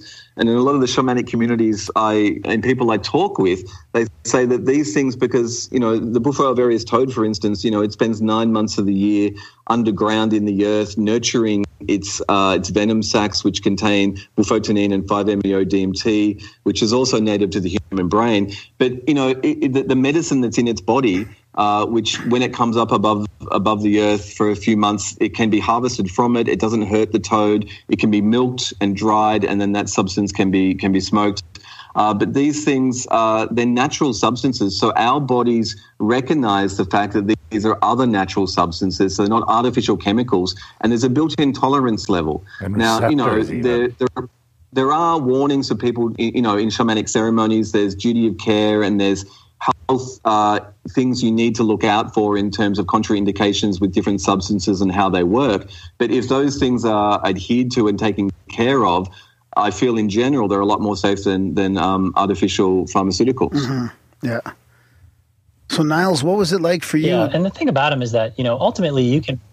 Go ahead. No, keep going. Keep going. There's a slight delay there. I was just going to add to that, ultimately you can only really heal you, through your own will. So like these kind of shamanic medicines, these earth-based medicines, which we're kind of highlighting on the show, and the concept for the show, like Rak mentioned, is to have each episode focus on a specific medicine and a specific medicine person. It's like you can only heal you, but these are fabulous catalysts for healing, and healing not so much in the Western sense of like, I'm sick, I have a cold, I need medicine, but a major part of healing is kind of coming into wholeness, which is understanding some of the things that, Rak has highlighted in terms of consciousness expansion and, not living in a kind of world that's destroying their planet or, X, Y, and Z. So it's much more of a broader, wider sense in terms of the word healing. It's not just a physical sickness, but it's more or less kind of a global or, societal mental sickness. Yeah. You know what would happen in ancient China? Apparently, the rich families would have their own in-house doctors, but the doctor would only get paid and remain on staff if people remained well. They weren't called on to fix a cold or to fix a problem. If something went wrong, then they would get in trouble. And it's like, this is, I think, is what we're going through. We're having to revolutionize and see that essentially our entire modern culture is sick. It's completely out of alignment with integrity of right relationship with the planet, with ourselves. It's driven by money. It's driven by pharmaceutical interests and vested interests. And it's like we just need to wipe the slate clean. And, when we have a shamanic experience with these earth-based medicines, they're incredibly profound transformers of consciousness. And, for people that have experienced it, you can talk about it. For people that haven't experienced it, it's almost like trying to describe having sex with someone, right? It's like it's very intimate and it's very personal. And on the outside, one of the challenges of making documentary films about shamanic experiences is that when you film the experience itself, the ceremony itself, you're only getting the outside flesh body. You're seeing the person either roll around or go through some type of somatic body effect. Yeah. But that's sort of just the after effect, or you're seeing them process energy. You're seeing them in very intimate situation, but you're just seeing what's happening on the outside. On the inside is what it's all about. On the inside, using your intuition and your connection to what you're going through, is you're connecting to other states of being. And this is what tribal cultures, indigenous cultures understand, is that we are embedded in their cosmology. The physical world is embedded in an energetic ecology. And that energetic ecology we might call the astral, or, in modern quantum physics, we might say hyperdimensions or other dimensions. But it has its own energetics. It has its own perhaps entities or beings that live there. It has its own place, and it interacts with us and it's part of us. And we need to learn how to interact with it. But these are very profound experiences which have for 100 years or more in the West been just discarded with the term hallucination. Yeah. When LSD was first used in the late 40s and early 50s in psychotherapy before it was illegal, one of the terms they gave it was psychomimetic, which meant that it induced what was considered to be psychosis. But in indigenous cultures, they don't have psychosis. They do not have crazy people traditionally, because both they are supported by the tribe and they are understood. And there are often, people in indigenous cultures which have variances away from the normal capacity for consciousness. They might be sensitive to certain things, or they might have, just different abilities. But those people are usually nurtured in their tribe. And the ones who are really sensitive are made their shamans, are made their medicine people. They see that they have a sensitivity for them, and they give them the role and responsibility of using that sensitivity to connect with the subtle energetics of the energetic ecology we're embedded in, and to use those skills on behalf of their tribe. In our culture, we label people crazy and we medicate them. because we're crazy. There's a J. Krishnamurti quote. It's no accomplishment to be, adjusted to an insane society and call yourself sane. It's like we've totally got it round the wrong way in our culture. Yeah, well, thankfully things are changing. So, Niles, what was it like? I was going to ask you about kind of what Rak was just talking about. People filming people for this documentary in their some of their most vulnerable moments. Like, that's one of the things that shocked me is you guys got it's a lot of pretty intense footage of people going through these experiences. Yeah. Well, thank you, man. I mean, it's some of the most kind of profound stuff that I've shot to date because I have kind of a background as one of my kind of primary art forms that I love to do in my spare time is street photography, which is a very kind of candid form of, photographing people without necessarily knowing it on the street. And this show is kind of shot in a street photography style where it's just kind of me observing in a documentary fashion in this kind of candid street photography way, but then also trying to highlight in a cinematic kind of beautiful portrayal some of these amazing experiences people are going through. So in this episode, I mean, some of the footage is so amazing. Like the episode concludes in a ceremony, for example, that has numerous things in it that I think have probably never really been filmed before, or at least not in this way, or not at this like level of production value. So that documenting of that stuff just kind of happens to come about because of kind of the structure of the nature of how the show had been made, through kind of Rak's ties and connections to the community and kind of knowing Octavio and having a background, having done the medicine with Octavio and kind of choosing Octavio as the subject for the first episode, which is a big responsibility that Rak has to kind of highlight who are we going to highlight per episode, because we obviously want to focus on somebody that's a very honorable, kind of balanced person. And none of these medicine people that we highlight per episode would be perfect. But then sharing their lives kind of in a filmmaking sense on the documentary front, as kind of documentary filmmakers, is what we're trying to do with the show. And I think the first episode did that pretty effectively, and I think we're pretty proud of what came out of it. Yeah, it was a really good balance between that raw street photography style and a professional appearance. Like, I think you guys did a really good job. So what's next? What's the next episode you guys are going to do? Like, what, you're doing a different one on different type of medicine with a different sort of shamanic healer there? Yeah, I think we mentioned it a little bit before, but essentially there are lots of different shamanic medicines. The term that was invented for this in the 80s, it was entheogen, which was to distance it a bit from the psychedelics and more man-made chemicals. And it comes from the Greek. It means to invoke the divine within, which may sound a bit grandiose, but I mean, some of these things you can really have very profound experiences on them like that.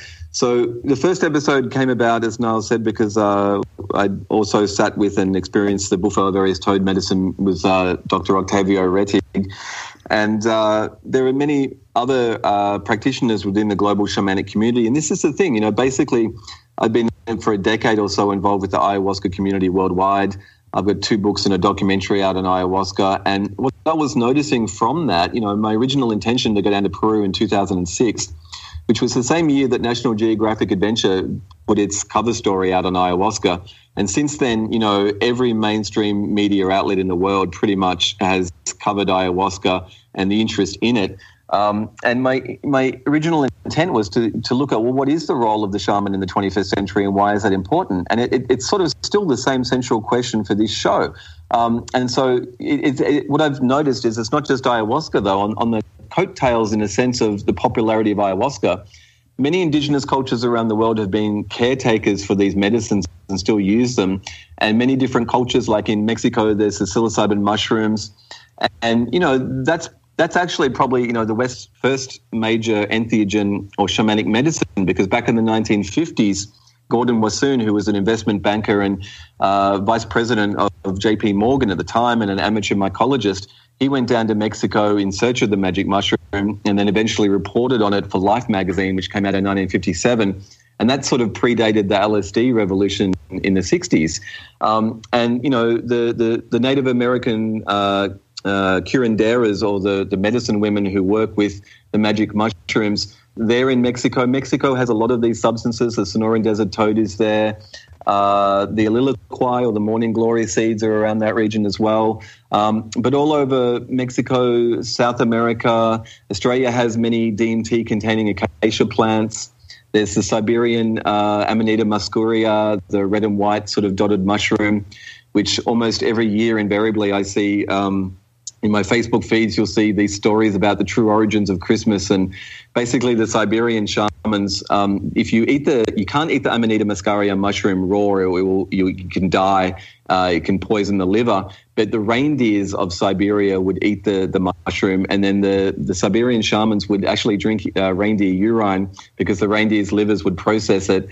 And a lot of the origins of like the flying reindeers and all the Christmas sort of origins seem to come from that central sort of source.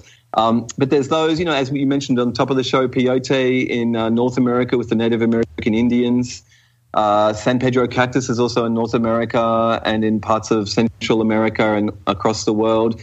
These substances, in fact, seem to be secreted by the planet herself in different bioregions, and due to the increase in popularity of shamanism now, people are also grafting and growing them in the right climates around the world. And the idea of the show is to focus on different practitioners who work with these different medicines in different areas around the world in the global village, and to see, not just what are the effects of this medicine and watch people taking them, but to really focus on what is the role of the shaman in the 21st century, what are the pitfalls, what are the problems they experience, how is this resurgence in the shamanic archetype affecting people and the communities that they work with. Yeah. Niles, do you have anything to say about that?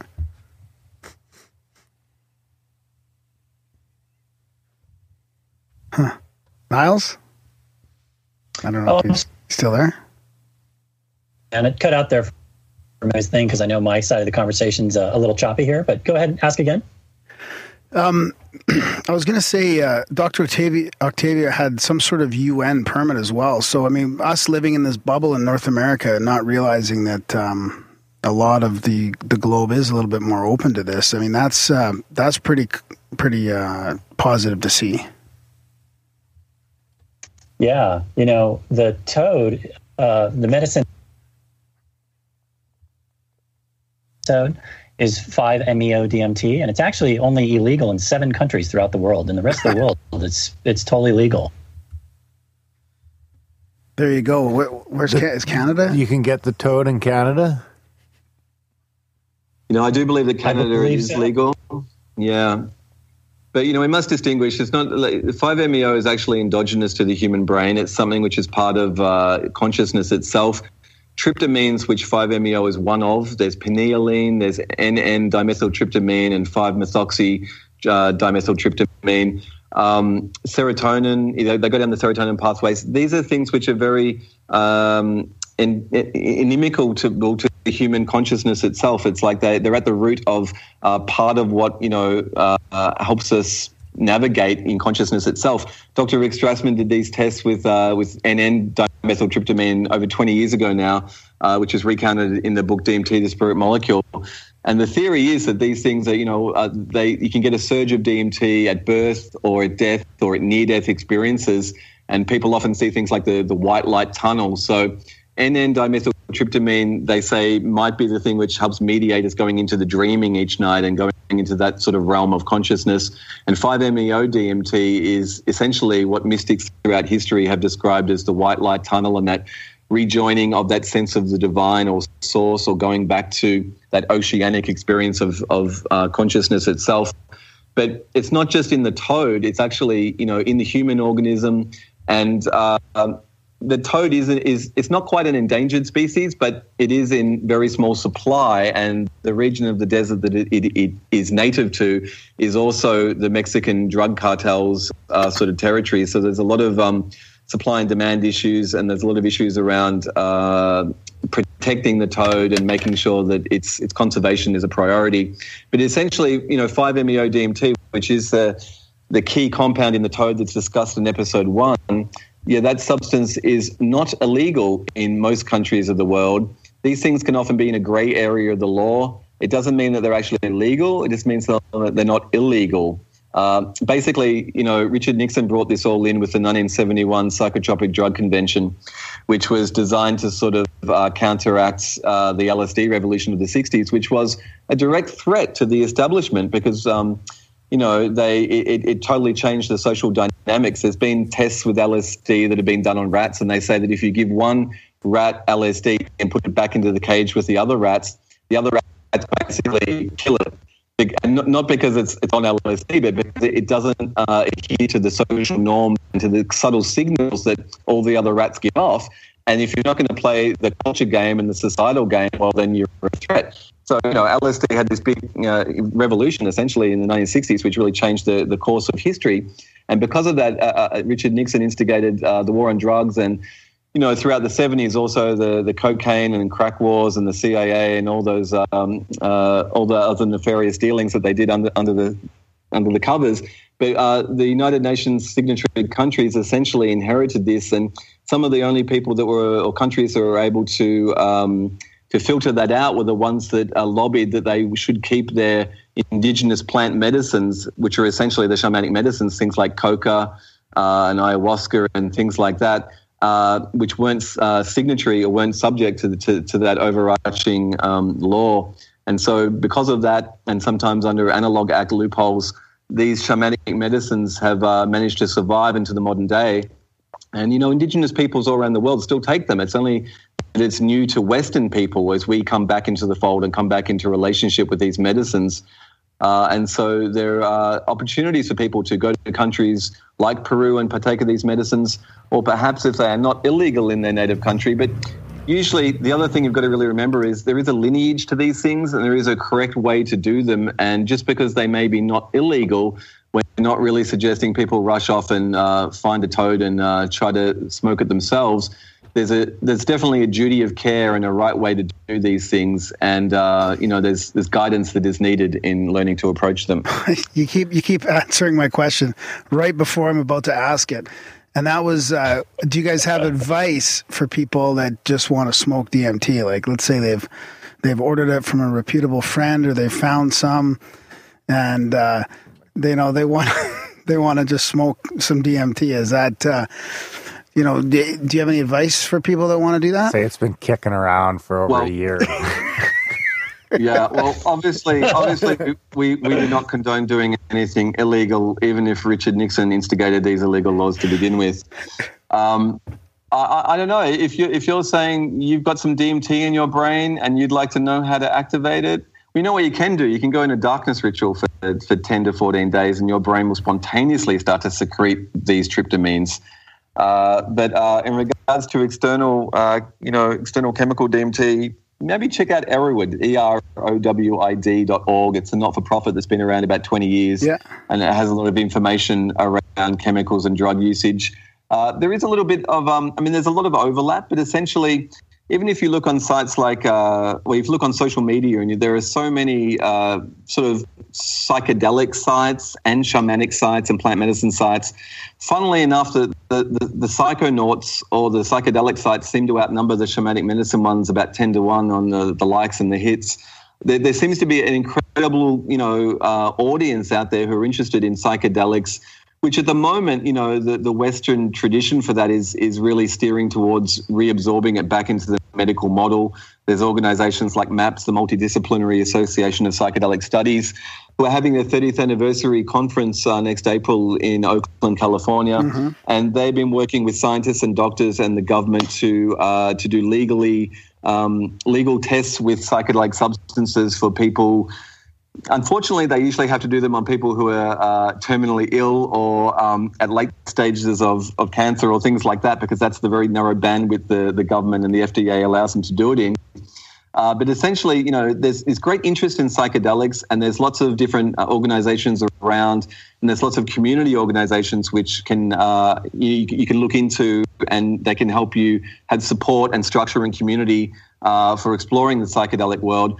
There's also, it's sort of like a brother and sister team. There's a related sort of shamanic community, which, because of the nature of the beast, and sometimes these ceremonies can be, if not illegal, they're still sort of in a grey area of the law, and so there's sort of an underground shamanic community. But there's definitely a global community that does these substances. But there's a whole different set and setting, to use Tim Leary's old term about taking psychedelics. There's a whole different context that they're done in. There's traditionally It's not necessarily something that you just take and that, you know, you're on a drug or you don't have any support mechanism or you're doing recreationally. Shamanic substances essentially are best done as a part of a ritual or, as Niles said earlier, as part of a container. So, you know, one of the great things that I've seen come out of the ayahuasca movement and be taken up globally is not just the idea of ayahuasca itself, but the idea of ceremony, the idea that there's a facilitator, whether that's a shaman or not. And in the West, there's a whole generation now of shamanic facilitators that don't necessarily have the experience of indigenous shamans that, you know, from an early age they're chosen and they're on very arduous dietas and reducing what foods they eat to increase their sensitivity to work with plants.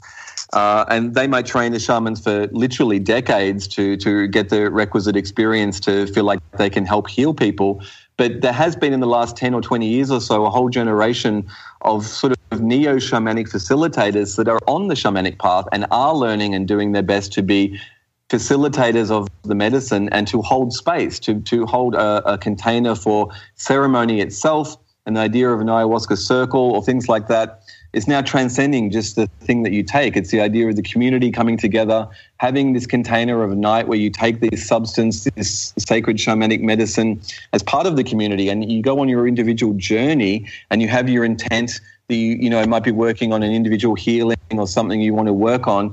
But there's a great synergy and a great sort of cohesion when people come together in a ritual and do this work versus just taking it alone. So there's a growth in both the psychedelic communities and the shamanic communities, and there's a lot of overlap, but there's a slightly different ways that it can be approached.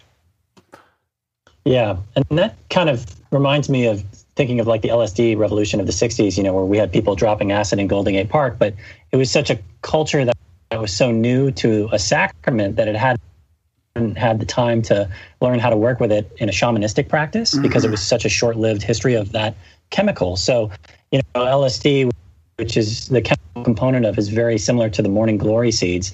And, you know, indigenous culture would have usage of those seeds over hundreds, if not thousands of years, where they would have had the time to learn how to shamanize it properly and then put it in that container. So the person taking it gets way more out of it and, you know, has a much more high rate of having either an expansion consciousness or healing. So that's kind of, yeah, that's well said.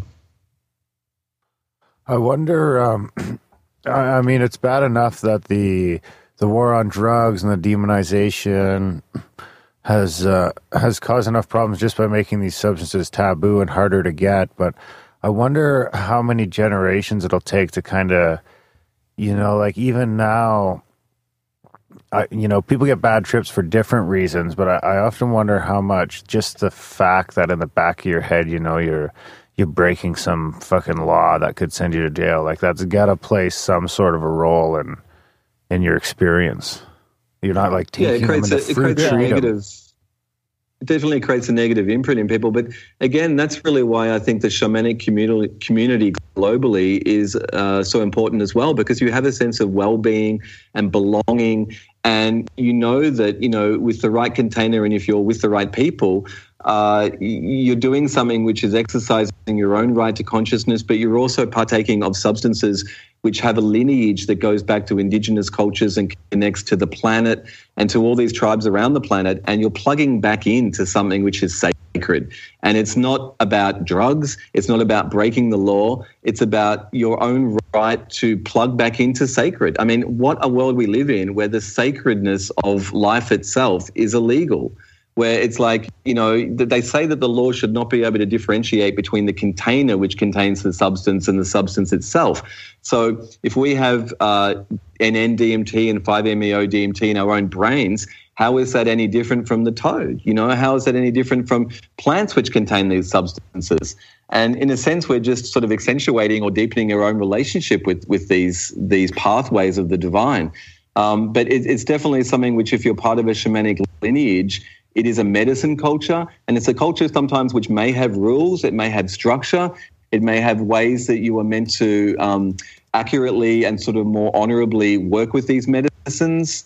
And there can be, especially around things like ayahuasca, there's dietary rules, there's ways to maximize your approach to the medicine, there's things to watch out for. And all of that means preparation. It means you have to approach it in a more mature way, in a more respectful way. and that you're also connected to a lineage that is teaching you the way. And so it's really coming back into that global family of shamanic practitioners. How much is the and that, go ahead, Niles. Go ahead, man. Oh, I was just going to say, and that's kind of what we're trying to highlight per episode on the show is, for example, like Octavio, who's the highlight of the first episode, is somebody that, is technically a Westerner. I mean, he's a Mexican, and his primary language is Mexican as a Western trained general practitioner. But he has worked with the indigenous community. So he's kind of had that, I guess you want to say, training or maybe even initiation into the indigenous people who have had once a legacy with the shaman. That's kind of a good thing to highlight and try and focus on per episode, is that kind of that dynamic where each episode hopefully will focus on somebody who may be a Westerner but has done it through the lineage of the indigenous community. Right. That's a good point.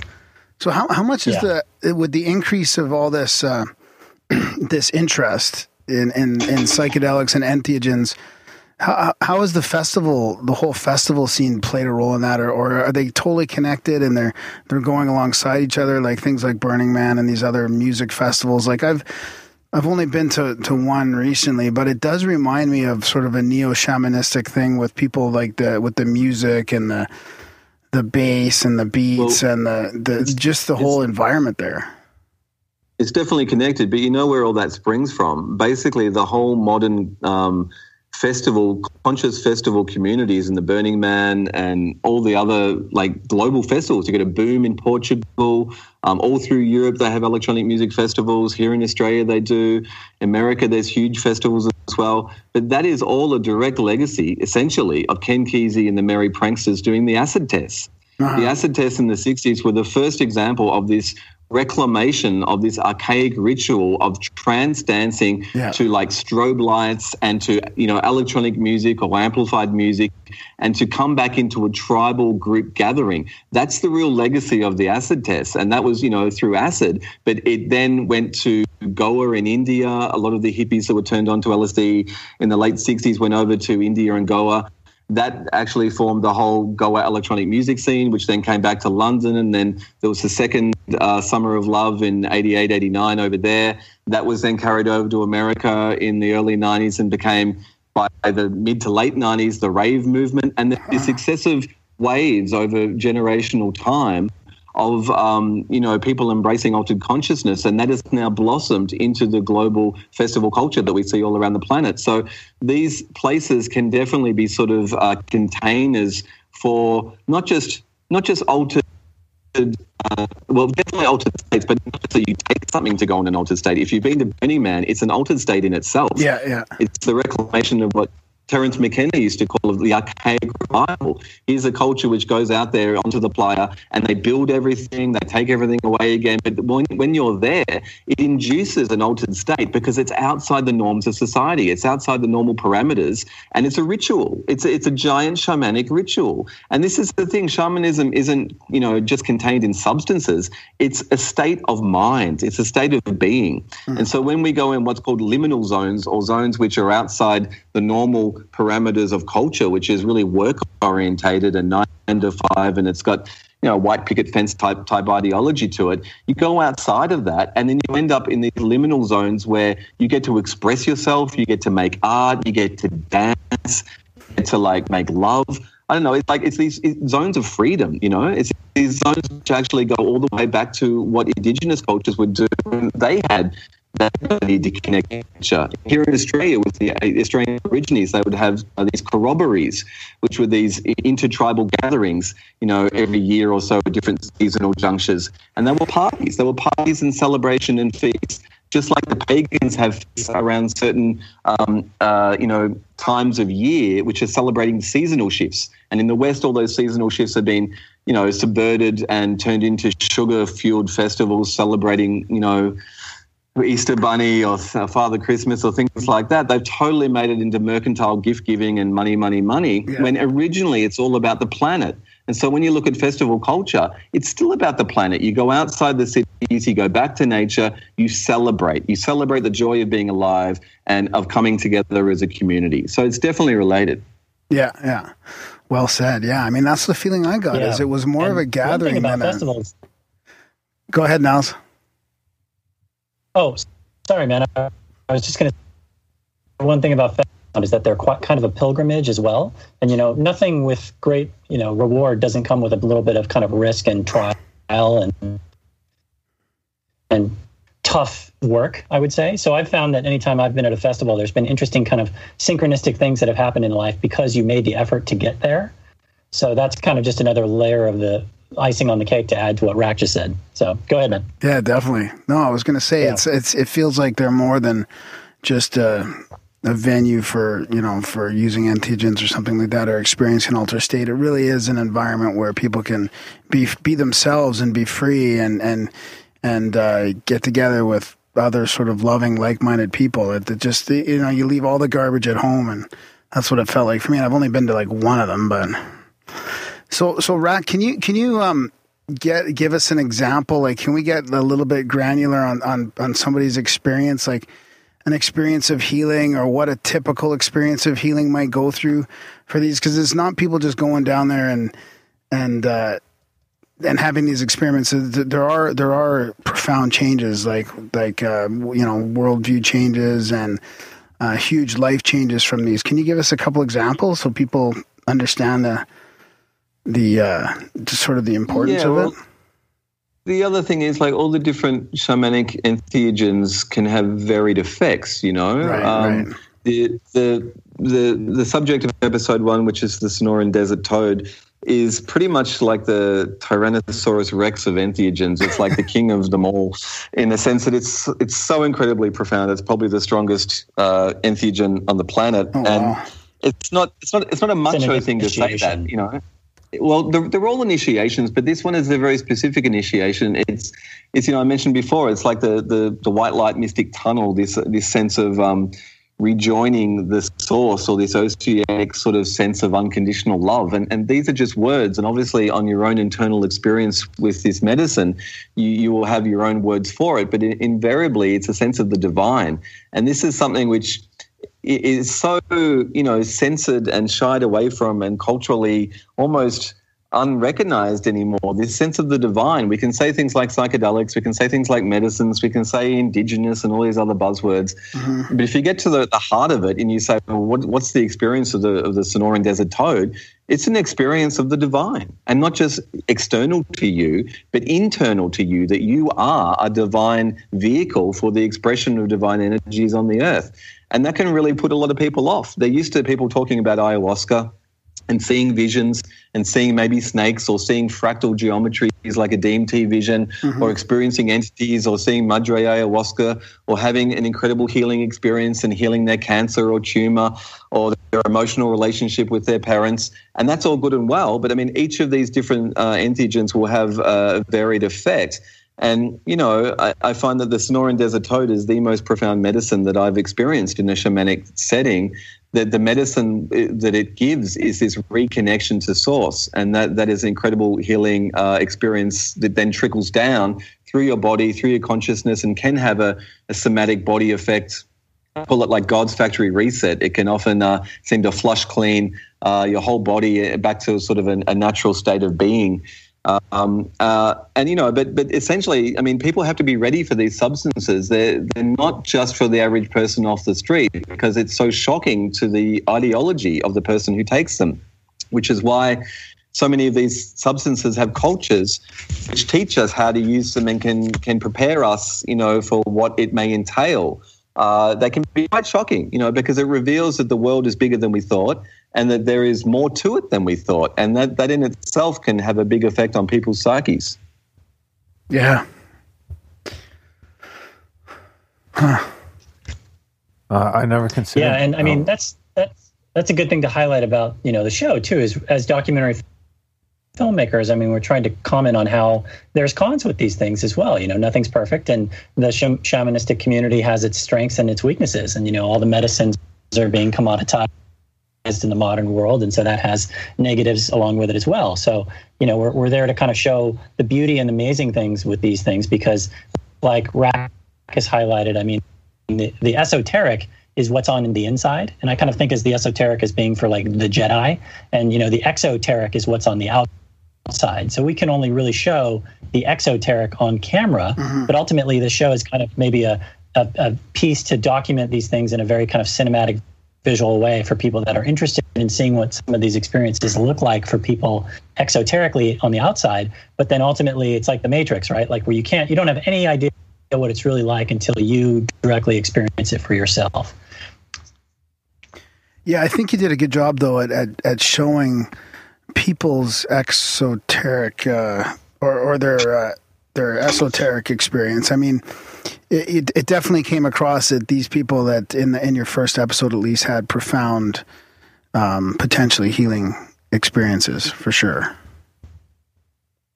Oh yeah. I mean, absolutely. And that's the thing is that we tried to show the seriousness of the medicine, and again, like how it's there's no messing around with this stuff. You know, it's not recreational and it's very serious stuff. But if you go into it with the right setting and the right mindset, and, you know, engage your kind of, like to use the term, like your will to want to either expand your consciousness or heal yourself from some sort of ailment that you've had. If you kind of have those parts, you can have the most kind of beautiful, life transforming experience of your life.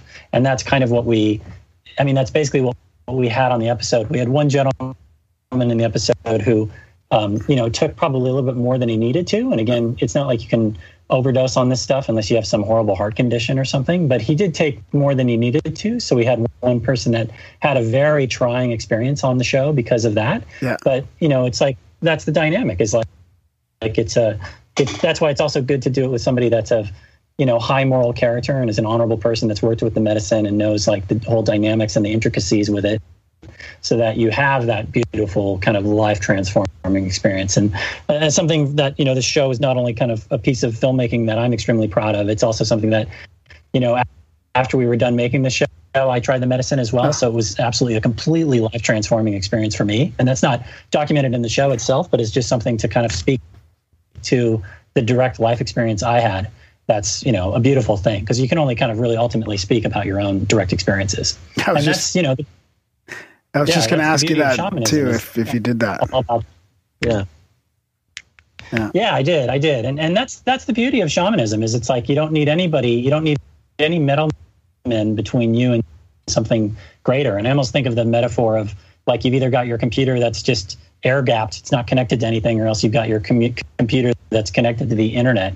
So when you take one of these things and you do it in the proper respect and proper setting and the proper context, it's like you're suddenly connected to the astral internet, and you can have a beautiful, you know, kind of divine transcendent experience. So I did have the pleasure of doing the medicine at the end of the kind of filming of the final finale of the episode. And it was incredibly life transforming. I'll probably do a whole kind of, like you guys do on the show, a whole kind of side trip report as to like all the kind of information that I got, because I had an amazing kind of what's called a Kensho moment of this kind of gnosis of amazing kind of many downloads that happen in a short amount of time, because it's quite short. I mean, it only lasts depends on how much you take, but it only lasts for probably 5 or 10 minutes, at least for me it did. So it's relatively life transforming. It's even shorter than very short amount of time. Is that a question? Yeah, that's crazy. It seems like those powerful ones, and, you know, don't seem to last long. Go ahead, man. Yeah, it's very short. It's very, very short. I mean, I think that if you look at DMT, it looks like we lost Rackman. We might want to add him back to the call. But if you look at DMT in terms of, obviously it's endogenous to our brain, but in terms of the kind of varying degrees of DMT, I mean, there's different kind of formations of phenylene and dimethyltryptamine that are secreted naturally within the brain. Yeah. And those are things that happen when we're in like sleep, for example, and like REM sleep. But if you look at NN-DMT, which is the DMT that Terence McKenna oftentimes talked about, you know, that's a very visual form of dimethyltryptamine. And then 5-MeO-DMT, which is what's in the toad, is a very different experience. And it's very different in terms of the amount that you take and the experience that you have. And then Octavio also has a separation between 5-MeO-DMT and the toad medicine, because the toad is the natural form of this. Oh, yeah, right. 5-methoxy and dimethyltryptamine. So there's almost like a third differentiation there, where he advocates that he has a separation between 5-MeO and toad medicine. So that's a kind of dynamic where there's so much to kind of learn about this stuff and so much to kind of understand in the different modalities and different kind of balances of these earth medicines. So, do we want to add Rak back? Yeah, I did once, and he's gone. He's gone again. So I'll try again here and see. So Niles is bulldoze his house. Is that is that experience still pretty clear in your mind after a bit of time has gone by? It is. And I did a kind of download of my conversation with some gals that I've had on my podcast who are really good friends that are related to my other documentary project. Yeah. So probably to that is at some point I will make that public. I will publicly share like my whole experience. So I'll send that to you guys when it's ready. And I know you get a lot of kick out of it. Oh yeah, for sure. Yeah. You can only really talk about your own experiences. And if somebody kind of feels the call to these things or is interested in these things, it's good to obviously do the research and see what kind of pro and con experiences others have had. But when you get the kind of firsthand, around the campfire conversation of what somebody else experienced, it's nice because it builds that kind of camaraderie and that fellowship to know that people have had beautiful, life-changing experiences off these things that have either, like we highlighted before, there's kind of only really two reasons why you'd want to take this medicine. And it's not for recreational purposes. It's not for just tripping out for fun. It's for either A, healing, which is, coming into wholeness. Like, so we're not like George Gurdjieff says, where we're just machines we are born and machines we will die, where we just go to our 9-to-5 jobs every day and repeat until we die. It's like we realize there's more to life than that. And that's part of kind of the healing process, is understanding what it is to be a human being, but also the expansion of your consciousness, and your consciousness being your kind of way that you see the world and the, way that you interact with the world. And Mark Passio has a definition of consciousness where it's your ability and awareness to recognize patterns and meanings, both externally in the world and internally within yourself. And sadly today, we have a lot of people that the consciousness is so low, it's almost, unbelievable how low it is. So we have a lot of people that kind of could use these direct experiences. It's all about your direct experience. Yeah. Well, we keep losing Rak here, but I keep trying to get him back. Are you there now, Rak? Okay, he keeps dropping off. Niles, do you want to mention some of the other, or how people can watch these documentaries? They go to your website, which is obviously in the show notes. They can click on that. But can you talk a little bit about the logistics of your sites and how to get this? Yeah, absolutely. Yeah, we had a little bit of technical problems here, but I think we got the gist of it. And obviously, Rak is so eloquent about speaking on this. I kind of just let him do his thing a bit. So it's nice that it worked out that way. But it's like, so basically the show is available at shamansoftheglobalvillage.com. That's kind of the home base that we have for it. That's the official site. And as something where the subject matter of the show is so kind of paradigm destroying, I almost want to say that it's a little ahead of its time, this show. So it's not like you're going to be seeing it blasted across, Amazon.com or Netflix anytime soon. So it's something that was created just independently by Rak and I as this, series. I mean, we made it for very little money. We made it for less money than, the typical film uses on their food budget in a single day. And as somebody that's worked in and out of Hollywood, I could personally tell you that, there's a lot of money spent on film sets every day. And for somebody that's an independent filmmaker that's just trying to always work on more kind of conscious projects, my background in Hollywood kind of really showed me what I could do and what not to do, especially in terms of money spent. Mm-hmm. So it was something that was made for very little money, and it's something that as a bottom-up product, it's basically like something where we're just doing it as a direct-to-audience thing. So you can always be watched there, and it's something that we are having as a paid download or a rental, because there's kind of a significant cost to make each episode. So it's something where it's nice to make it a sustainable venture where we can just have a little bit of a cost for people to rent the show or to purchase the show. But, I want people should really think of this as kind of like a community support thing, where think of it as kind of a donation to help kind of keep the process going, where we're just kind of, as documentary filmmakers, trying to show these experiences for people. And there's so many different kind of earth medicines that are also different, that we're trying to, from show to show, really use this as a nice piece of not only cinema that's beautifully shot and well documented and well, directed. Hopefully, that's kind of always my intention, and as the main person behind the camera. But then with kind of Rak's, knowledge base and ties to the community and obviously like eloquence talking about the material as the kind of guy in front of the camera, I think it's just a beautiful kind of combination of our kind of synergistic skill sets. So you can always see it there. And, you can find it at social media as well. But, it's nice to kind of go onto these platforms and share it as well, like your guys' show. And these kind of, there's so much great media online these days because the internet has just changed everything. Yeah. So for us, it's kind of like a product where it's like a book, where we've written our book and then we have to basically just kind of go around and kind of share it just to kind of get the word out. It's just something that's very much a bottom-up product. Yeah. We'll definitely do our best to spread it as far as we can. So, I mean, Rettig, it's fair. That's sort of value for value. You watch a show, cost you guys some money, throw a couple bucks your way. And is there any sort of monthly subscription people can get on to kind of keep getting the new one sent to them? No, I mean, there is. We might have it on some services potentially down the line. That'll be some subscription services that would be elsewhere, but you can always watch it at the official site.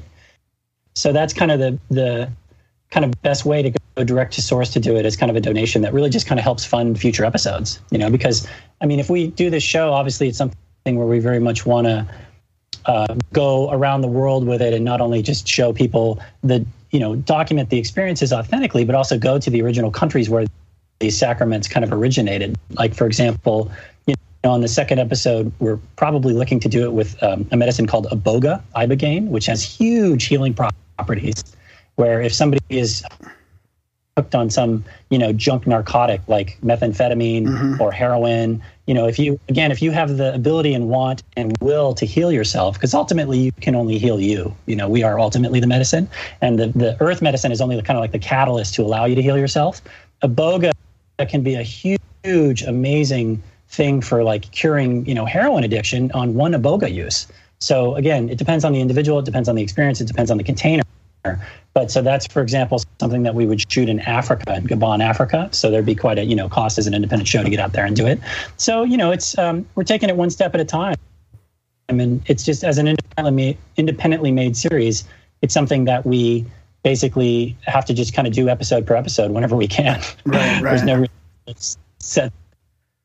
What about some of the other stuff? Like a book series again. What about some of the other stuff you're working on there, Niles? Yeah, well, I mean, this show is kind of Rak and I's dynamic, and is something that he kind of conceptualized, and I kind of helped him make, and we have the perfect skill sets to counter it. It's kind of one of the main primary projects. I also have a documentary film I'm working on that I think last time I chatted with you guys, I hinted on, which is something I'm doing with a philosopher and esotericist named Neil Kramer. Yeah. Which is called Transmutation. And actually, that's another project that's a documentary film that we're just finishing. So that's my next project. Yeah, it looks cool. Coincidentally, actually, thank you, man. I'd started it prior to this show, and because documentaries can take so long to make, it's actually going to be concluded. It's going to be done next year, early next year, so very soon. So that can be seen you can view kind of the info for that at transmutationfilm.com. So those are kind of my two products I sound like a capitalist.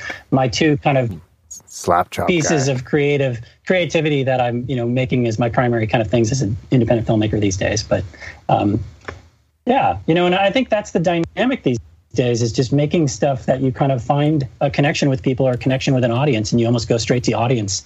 And I don't want to say completely bypass the middleman these days, but create stuff that people are interested in. And the only way you're going to create content like the content that I'm doing, which is hopefully has high production values with really kind of leading edge, almost ahead of its time content, is to do that kind of, independently. So you see kind of the best stuff from the bottom up, as we very well know, with things like your guys' show or podcasts. It's about, grassroots.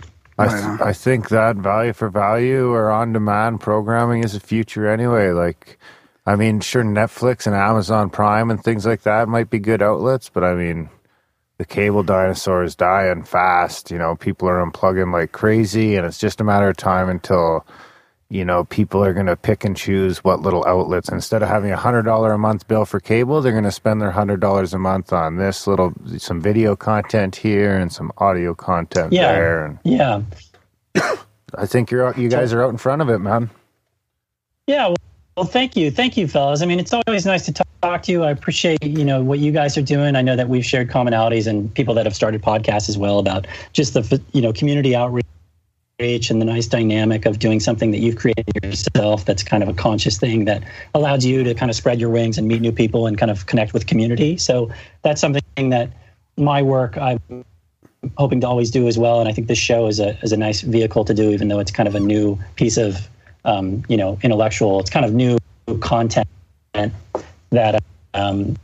just have to kind of get out as the word spreads kind of from the community. Right on. Yeah, I agree. Thanks, man. So, hey, I tried to get Rak on a couple times here, but it failed again. So you'll have to say bye to him for us and thank him for coming on and thank you for coming on as well. Yeah, thank you for having us, man. I'm sure that, it was nice to get both of us on, even with our kind of slight technical difficulties. But we really appreciate it, man. And thanks for doing what you guys are doing as always. It's a pleasure anytime I talk to both of you. All right. Thanks a lot, Niles. Next time we'll have to do in studio. Yeah, for sure. Yeah. Yeah, and I know you guys have done a lot of work on your studio, so it'd be great to see it one day. All right. Okay, thanks a lot, Niles. Okay. Cheers, fellas. Bye. Well, despite some questionable audio, that was okay. That was a good one. That was a great chat.